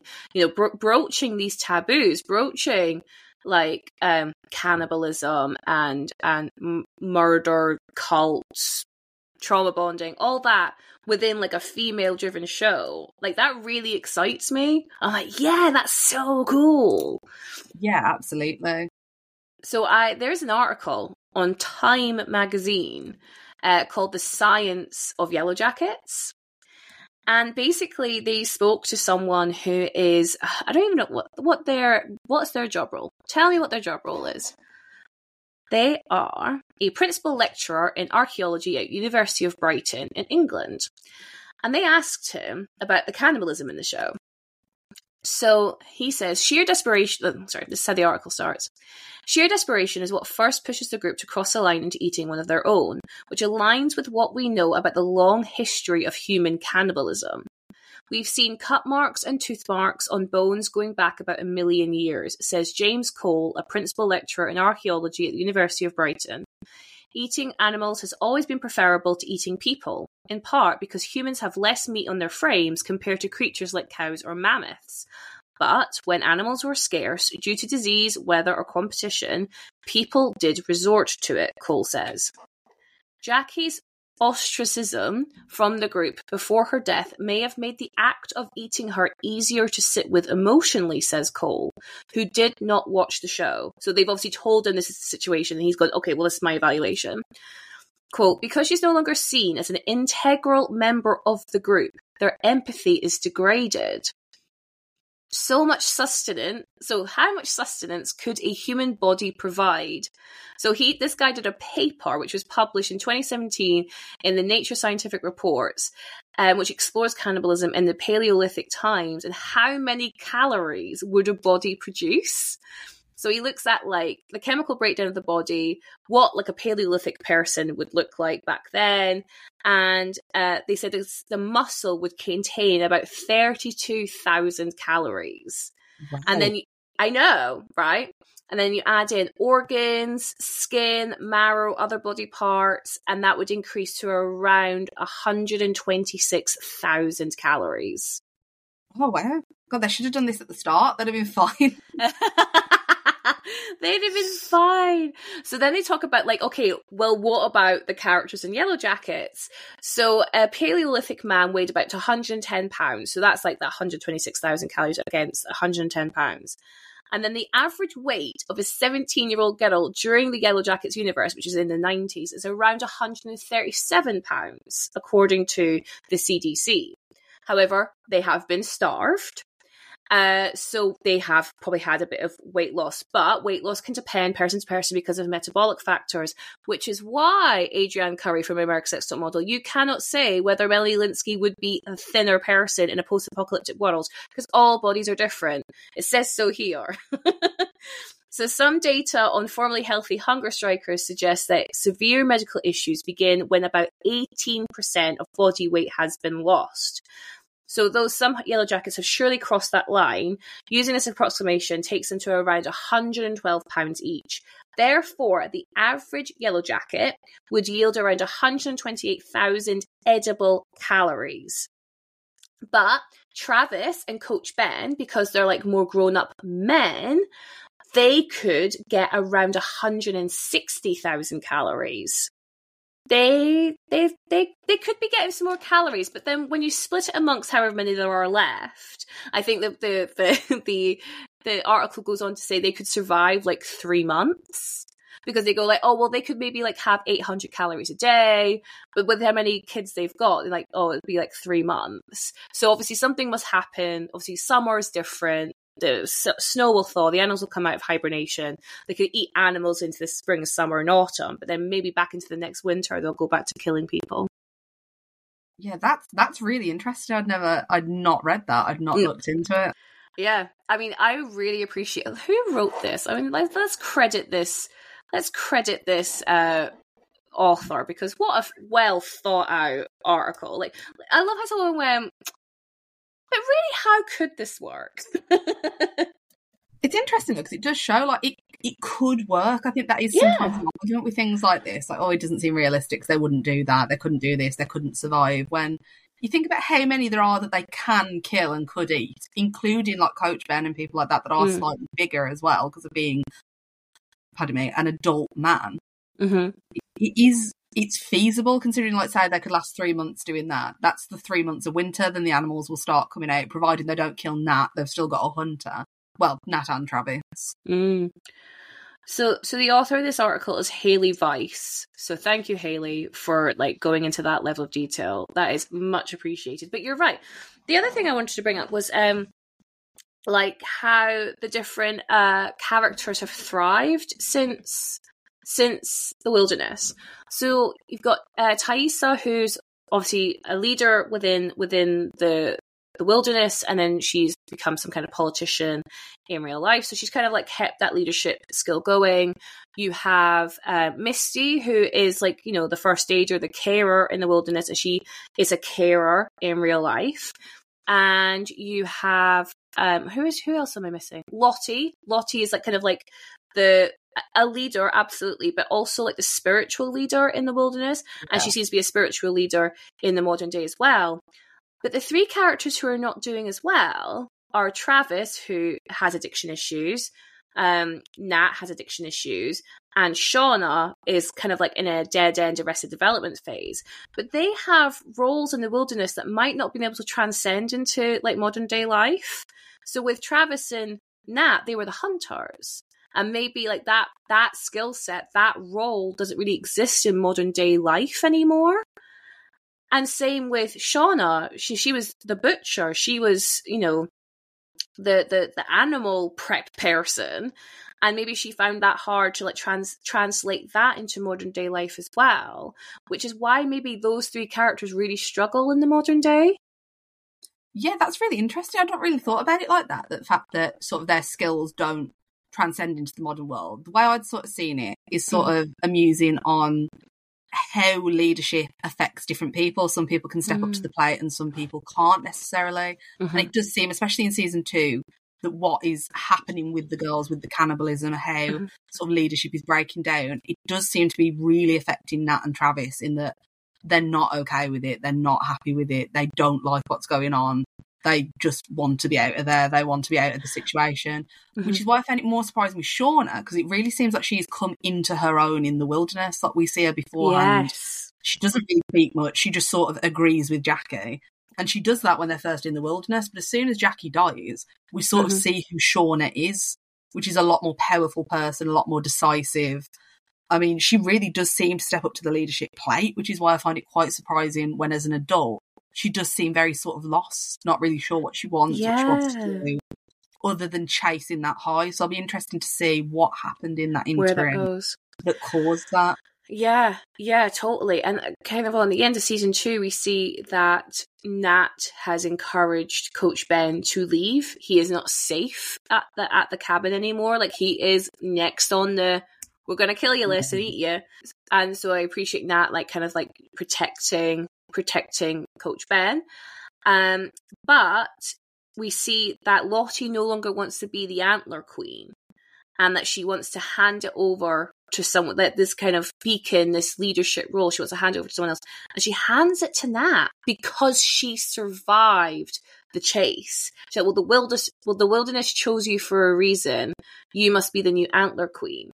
And like the other girls, like Mari and the one who wears the backwards cap, just on that note, I really appreciate that girl's commitment to the 90s fashion. She's like, I'm going to keep this cap on until they rip it away and like put it into the belt soup.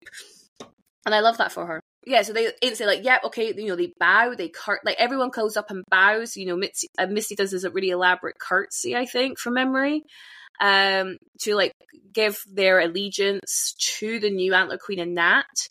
Shauna, devastated. She is not the new Antler Queen. It's really interesting because it seemed like she felt herself like she'd overcome the most to take on that role, and she had really been carrying the group in making decisions, cutting up the meat, making sure they can eat, despite Nat hunting. But Nat should have been dead, seeing like how she saw it. Mm-hmm. Yeah. So it could be something that comes into the next season, sort of the power struggle between them, because it's not something we really see between them as adults. They seem to be on the same wavelength the most. Definitely. And I think that's why that, like, the final, the Wilderness has chosen Shauna sequence is so interesting, because no one is like a voice of reason. They all just fall into like old habits. And well, we're going to have to kill you. It doesn't matter if we've known you for 20 years, we've survived everything we survived. The Wilderness has chosen you, and that's it. They have all got this equal power here. And I wonder, like, say if Shauna wasn't the one that got picked, and say it was Misty, or say it was Van, would they have still have chased those characters? Or is there something where, like, Shauna might have been, she might have been the voice of reason if one of the other characters got chosen, because she's pleading, like, we're not really doing this, are we? No, we're not doing this. And then I think Lottie goes, the case, you can either stand there or you can run. We'll give you the choice. And I think Shauna's like, no, we're not gonna kill me. And I'm like, no, baby, they're gonna kill you. And not only that, Callie has to come to her defense. Her 17-year-old daughter is the one who saves her. Is she 17? Oh, the kid's 17. Doesn't matter. Teenage daughter saves her.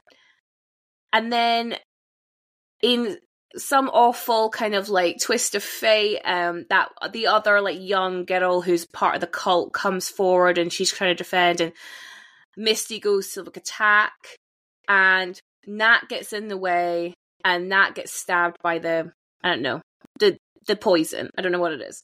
And Nat dies. Juliette Lewis's character dies at the end of season 2. And I did not see that coming. No, not at all. But I had heard that Juliette Lewis wasn't happy on set. She wasn't happy with the character of like adult Nat. So I think it makes sense that she is the one to drop out. Yeah. It's such a shame. I wanted to see more for her. I wanted to see her sort of overcome everything. I know. Because again, she is a strong character, but we're sort of led to believe it sort of points to the way that she's not. It sort of takes away from her through her addiction issues. And I think it's quite an unfair representation of the character. Yeah, I don't was weak, and it felt very unfair.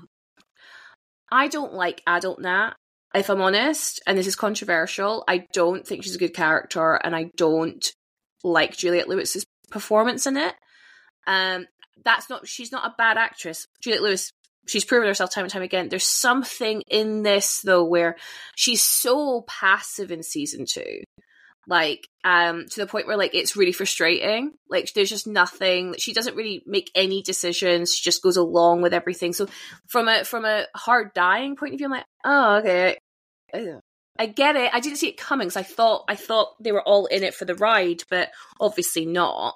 Yeah, it was a shock, but knowing what happened behind the scenes, knowing that, like, that character felt like it, I don't know, it kind of felt like they didn't know where to go with it. And like you say, like, her addiction issues plays into this idea of, like, oh, well, she can't think for herself. She can't make decisions.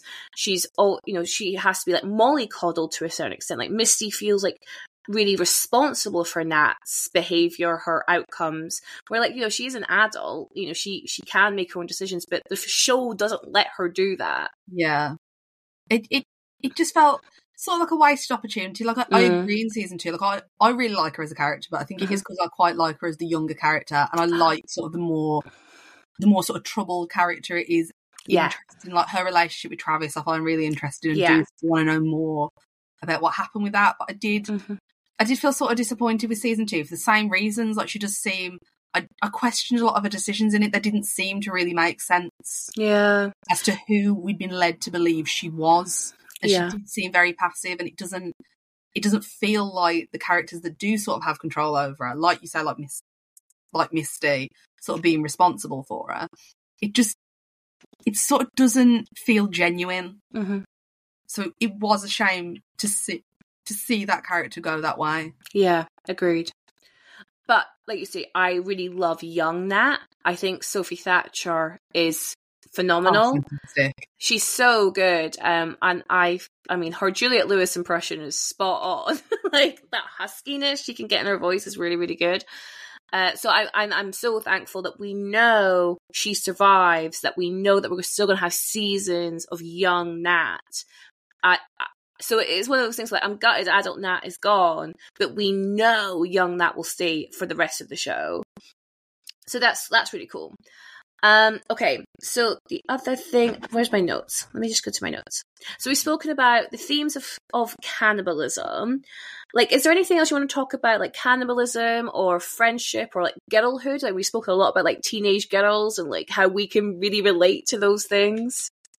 So touch on the cannibalism thing and sort of touch on the girlhood thing with it as well. I do think it's very interesting in Yellowjackets, sort of like the queer-coded cannibalism between Jackie and between Shauna, and it does seem like a real pivotal moment, both in the plot because it's how we're introduced to the cannibalism, but also to Shauna. Like, there's a very interesting scene when she's talking to sort of ghost Jackie. I don't really know what it is, like a figment of her imagination, when Jackie's berating her about sleeping with Jeff, and she says something along the lines of, oh, you've only slept with Jeff so you can imagine being me, but also imagine being with me. But then obviously this is a figment of her imagination. It's like her admitting this to herself. And then shortly afterwards, like, a piece of her ear breaks off and she's the first person to indulge in cannibalism, eating Jackie. And it's almost seen as, it is seen as sort of disgusting in the show, but it seems like after that conversation, it's a way of bringing them closer together, and it is quite an intimate act. And I thought it was something that was so fascinating in the show, because it's something that we've seen in film quite a lot, like queer-coded cannibalism and cannibalism as a representation of queer desire, but it's not something we've really seen in TV that much, especially of our heroes doing that. They are our heroines in the TV show. We follow these girls, we follow their narrative, we're aligned with them, and then we're aligned by them choosing to do these things that are seen as grotesque. But then especially in the feast scene, when it seems them really opulent, really enjoyable, it's very interesting to have cannibalism placed in that sense rather than as something solely disgusting. But I think it is also sort of, it's a sign of the times as well. We've had a lot of films that have been like that recently, like Fresh, like Raw, and like Bones and All as well, where cannibalism's seen as more of a fetishism and almost something romantic.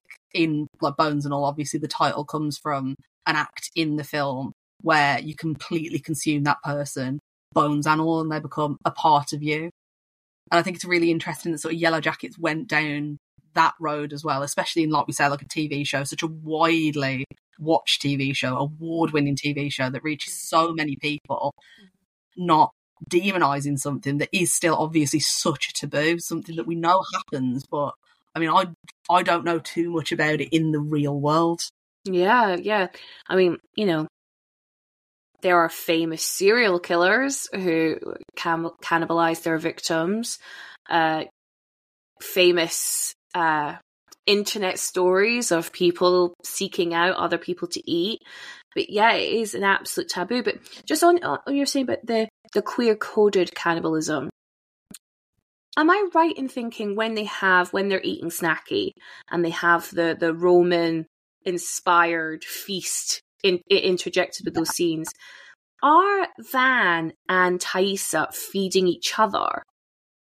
Yes, I thought that as well. I rewatched this scene recently because obviously it cuts very quickly between it. It does. It did very much seem like that, and that's sort of another thing that sort of adds to the sort of whole enjoyment of it and like psychosexual links between the consuming of a person to like the sexual element of it as well. It's sort of put on the same sort of wavelength of that. Sort of like there's a massive focus of losing virginity in the first season, and it very much feels like the same importance is put on eating their first human.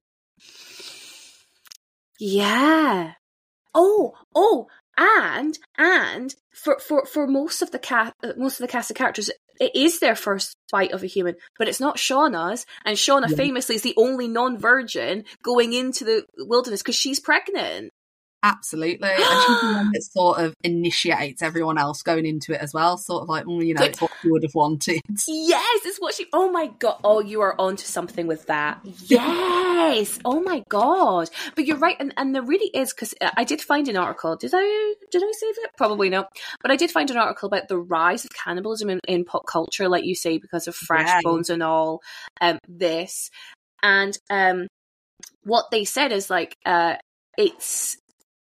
we kind of go through trends within culture where we start addressing more taboo stuff. So they mentioned like Game of Thrones really addressing like incest. And that has now meant that we are like in this like weird like moment where like incest porn is incredibly, incredibly popular. And the same with like now we're kind of going to this phase of like cannibalism as a taboo and like how that's being addressed more and more in media. But they said everyone's interpretation of cannibalism is different. So they brought up, I will have to find the article, I'm just remembering off the top of my head right now, Dawn of the Dead, George A. Romero's Dawn of the Dead, and his interpretation of cannibalism was consumerism. But then, like you say, you bring up Fresh, and their interpretation of cannibalism is like how men consume women for their own enjoyment, but then also like the class structure, like Sebastian Stan's character is selling these women to like people, mainly men, who are so wealthy they can do whatever they want, and this is like almost like the taboo that they can pay to do. And so there's like, that's like another version of cannibalism where that might not fit into Yellowjackets' interpretation of cannibalism, but it actually shows you how versatile this trope is and the different readings. But to your point, I guess Fresh does show it because you see Daisy's character, she foes enjoyment of eating the meals that Sebastian cooks for her, but it's to get the upper hand. Whereas in Yellowjackets, like you're saying, they're really not shying away from the enjoyment of this. And even on that, when they decide, well, when Nat pulls the queen card in she gets chased, they're like enjoying the hunt. And then if we take season 1, episode 1, the opening of Pit Girl, they're obviously like that hunt becomes part of their ritual and part of like the pageantry of this process that they've established in the wilderness. And so there's enjoyment in that. There's obviously enjoyment with how they're like disassociating from this. There's also a sense of obviously we have to do it for survival, but when they decide one of them has to sacrifice themselves, it's because Lottie is like on the brink of death, right? She's like, she's going to go, and she says to Misty, "Do not waste my body." And Misty interprets that to say that, like, well, Lottie's not the one who can die, but someone else needs to. So Lottie's on this pedestal where they can't lose Lottie. So one of you lesser girls are gonna have to get it. Going back to girlhood for a second, and we talk about or friendships and dynamics, there's a real sense of like a popularity contest going on in the wilderness. Now, when you're at school, like, were you a popular girl, or were you like a bit of an in-betweener? Like, where were you? Oh no, absolutely not. One of the weird goth kids sitting on the with the other weird goth kids. Like, yeah, definitely not. I wouldn't say we necessarily felt like we were just sort of there. I wouldn't say popular or unpopular. Maybe that's me misinterpreting how school was, but we were just sort of there. But it was something, again, like speaking to my husband about it when he'd said it was unrealistic. He thought it was unrealistic, the sort of like cattiness that was still going on. But I'd say, like, no, you can be going through all sorts as a teenage girl and cattiness will still continue. And it's another thing that I think really adds to the horror of Yellowjackets, the horror of being a teenage girl. Yeah. Like, seeing Misty, how she was left out, like, I really felt for her, because I think a lot of us have been through that finding out, oh, your friends have planned this and you've not been invited, or the prank calls she's getting, or the things that people say to her about her not mattering. I think a lot of people have gone through that and sort of not feeling othered by rumours that go round about her. Yes. It's horrible to see these things and knowing either yourself or other people that have gone through it. It's just horrible to be brought back to the absolute horror that is high school. Yeah. Well, I think it's really interesting. I was an in-betweener, by the way. Like, that was my group. I was like right in the middle of the pack. There's a group of, like, I don't know, 6 of us. Weren't popular, weren't unpopular, slap bang in the middle. But in this dynamic, yeah, they're all together because of football, but they obviously all have like cliques outside of the football team. And I think it's interesting that Nat is the one that is chosen, where she is so obviously the other one of the group. Like, if you were to give me a lineup of these girls and you had to go like, okay, Hannah, like, which one of these is not the football player, I'd have picked Nat. Yeah, right, because she doesn't look like the stereotypical sporty athletic side. She's the emo kid. So I think it's interesting that she is the one that is picked to be consumed, and has a lot of fight in her, manages to get away, and because of that, they view her as more valuable because she managed to escape her fate, and therefore is given, "You're the most popular girl" award. Here's your literal like homecoming crown, prom queen thing, where like that would never normally happen. Usually that girl wouldn't win that. I think it's interesting to say, like you said earlier about Shauna being upset about it. She was very much Jackie's like protege, Jackie's prototype. Yes. Her being like her, so it could come into that sort of, well, Jackie's not here now, I'm Jackie, I should be in charge sort of thing. Her not wanting the sort of social dynamics, the high school social dynamics, to be disrupted. Mm-hmm. Oh, definitely. She was like second in command. And then it's interesting because then Thaisa's really stepped into like second in command, but Thaisa and Shauna are really close. So there's like all these like alliances going on in the wilderness. But then when we get to the adult characters, those alliances aren't as strong. It's more like as a group, they're pretty strong. Yeah, it's interesting that is. Like, again, we don't really know too much of what has gone on between when they were teenage to when they were adults to what has happened. It sort of feels like they've sort of drifted, but there wasn't a falling out. It feels like the sort of typical, you get older, life gets in the way, you're not really friends as much anymore. Yeah, totally. I mean, that's natural. That totally happens. But where this show is so built on trauma bonding, they've taken it one step further and going like, okay, yeah, maybe Thaisa and Shauna don't talk as much as they did when they were in the wilderness. But if Shauna murders someone, Thaisa will be there. Yeah, it's strange. It almost, part of me feels like they've decided not to speak to each other as much for the idea of keeping their secrets, whatever these secrets are, secret. Like it's a deliberate thing, but there is also sort of like a call to arms if they need it. Yeah. But I'm interested to know why. Why? Oh, yes. Right. We are probably hitting the 2-hour mark at this point. So I want to start wrapping things up, if that's okay. But before we do, I want to ask you, what are your theories for what's to come? Oh, a lot of my theories have died with Nat dying. Oh, what's going to happen with her? Because I'm still not convinced Travis killed himself. I don't care what we've seen in season 2. I'm still not convinced. No. I still think something strange is going on. I want to know what this strange thing is, and I feel like a lot of it sort of lay with them in their relationship. But then, obviously, but both of them have gone. I'm not sure. I'm interested to know what is going on with the symbol. I don't necessarily think it's something supernatural. I do think it's something the girls have done, and it's a subsection of... I feel like they're definitely going to break up at some point, the group of the girls. I don't think they're all going to stay together and it's all going to stay the happy hierarchy it is. I feel like that's going to disband at some point. And there's definitely other Yellowjackets that have survived, and that is something to do with that. Yes, I think there's definitely going to be more survivors. I think Coach Ben survives.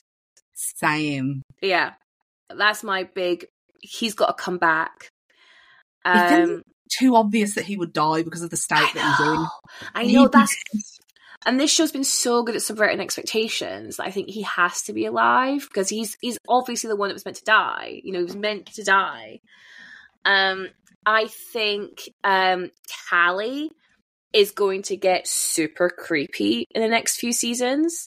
And I think she's going to be like, I don't know, like become more obsessed with the wilderness in a way.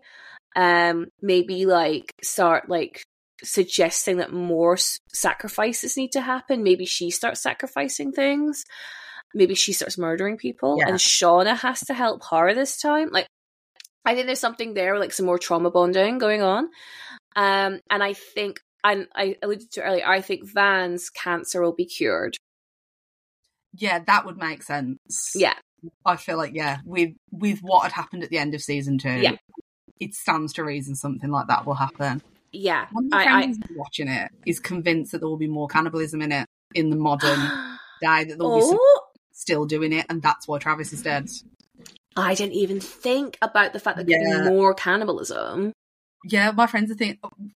We'd got onto it talking about The Last of Us, actually, talking about like the different subsections in that. And someone had said they think something similar will happen in Yellowjackets, where there's a subsection of the survivors that are still doing it, but they'd not got away from what's happening. And that's why Travis is dead. They'd killed him in a ritualistic sacrificing at him. So it's interesting to say, because that comes back to like the theories that are surrounding season 1, because I think people thought that's what Lottie would still be doing, but then when we actually, then that season 2 kind of ruins that. But maybe that theory still exists. It's just not to do with Lottie, it's to do with someone else we don't know is still alive. Maybe it's Coach Ben. Maybe. I feel like he's going to be tucked away in a home somewhere, knowing more than what we think he does. Yeah. Oh, it'll be interesting. So, Becky, we've spoken a lot about Yellowjackets. It's such a fantastic show. I fucking love it, and I'm very excited whenever it comes back. But I support the strikes. Take all the time you need. Get what you need to get paid. So, at the end of a Facts on Film episode, we like to rate the film. I was going to say the films, but it's a TV show, so we rate the TV show based on how well we believe they represent fat bodies. And we rate them out of ourselves. So out of 5 potential Beckys, what would you give Yellowjackets for fat representation? As much as I love the show, I'd probably have to only go like maybe a 1, just because of having Curvy Shauna. We do not have much fat representation, if any, in Yellowjackets. It is mostly very like average size women to petite women. We don't really have that representation in the show, and it's something I would like to see more of. Yeah. I completely echo you, Becky, because I'm a one Hannah. I agree. Melanie Lynskey is not a fat person. She's not a fat person as much as everyone keeps trying to tell us she is. She isn't. I'm very glad her body exists, and I'm glad that she has this role, and she's allowed to exist in a normal body within it, and she's still sexy and she's still powerful. All those amazing qualities, but she's not fat, and there are then no fat characters. Oh, I guess you have like Jeff's mate, who's a bit of a bigger person, but he's like a bumbling idiot. So that's not a good representation, is it? Exactly, it's not the representation. So yeah, it's her. Yeah, exactly. So yeah, it's a great show, but it could do better for body representation. Absolutely, like you say, I love that Melanie Lynskey gets this role, and especially like coming from a mother's perspective. I love like seeing a mother's body on screen being sexualized as, you know, being a mother who has a sex life, a mother who can be a strong character, but as a fat woman, I don't get that from the character, and I do find it crazy that, like you say, we all keep being told that, you know, this is the fat character in the show, and it's not, and it's a disservice to representation in the show. Yeah, exactly. So who knows? We know it's got 5 seasons, or at least they've planned for 5 seasons. So it has another 3 seasons to sort this out. So who knows? Maybe we come back again whenever season 3 comes out and we can evaluate the scores. Absolutely. Okay, cool. So thank you so much, Becky, for joining us today on Fats on Film. Can you please let me and the listeners know where they can find you and more of your work? Absolutely. So firstly, thank you for having me. You can find me over on Twitter at BL Sayce Writes. You can read all of my work on, as you said earlier, Girls Magazine, Moving Pictures Film Club, and Film Hounds Magazine. You can find my email on my Twitter, where you can get in touch with me for freelance work. I cover everything entertainment and SEO wise, particularly in the world of horror. Oh, awesome. Thank you so much, Becky. And the listeners can find the podcast at Fats on Film on Twitter and Instagram, and they can find me at Queen Bee Says on Twitter, Instagram, and TikTok. Thank you so much for listening, everyone, and we'll see you in the next one. And remember to stay fat.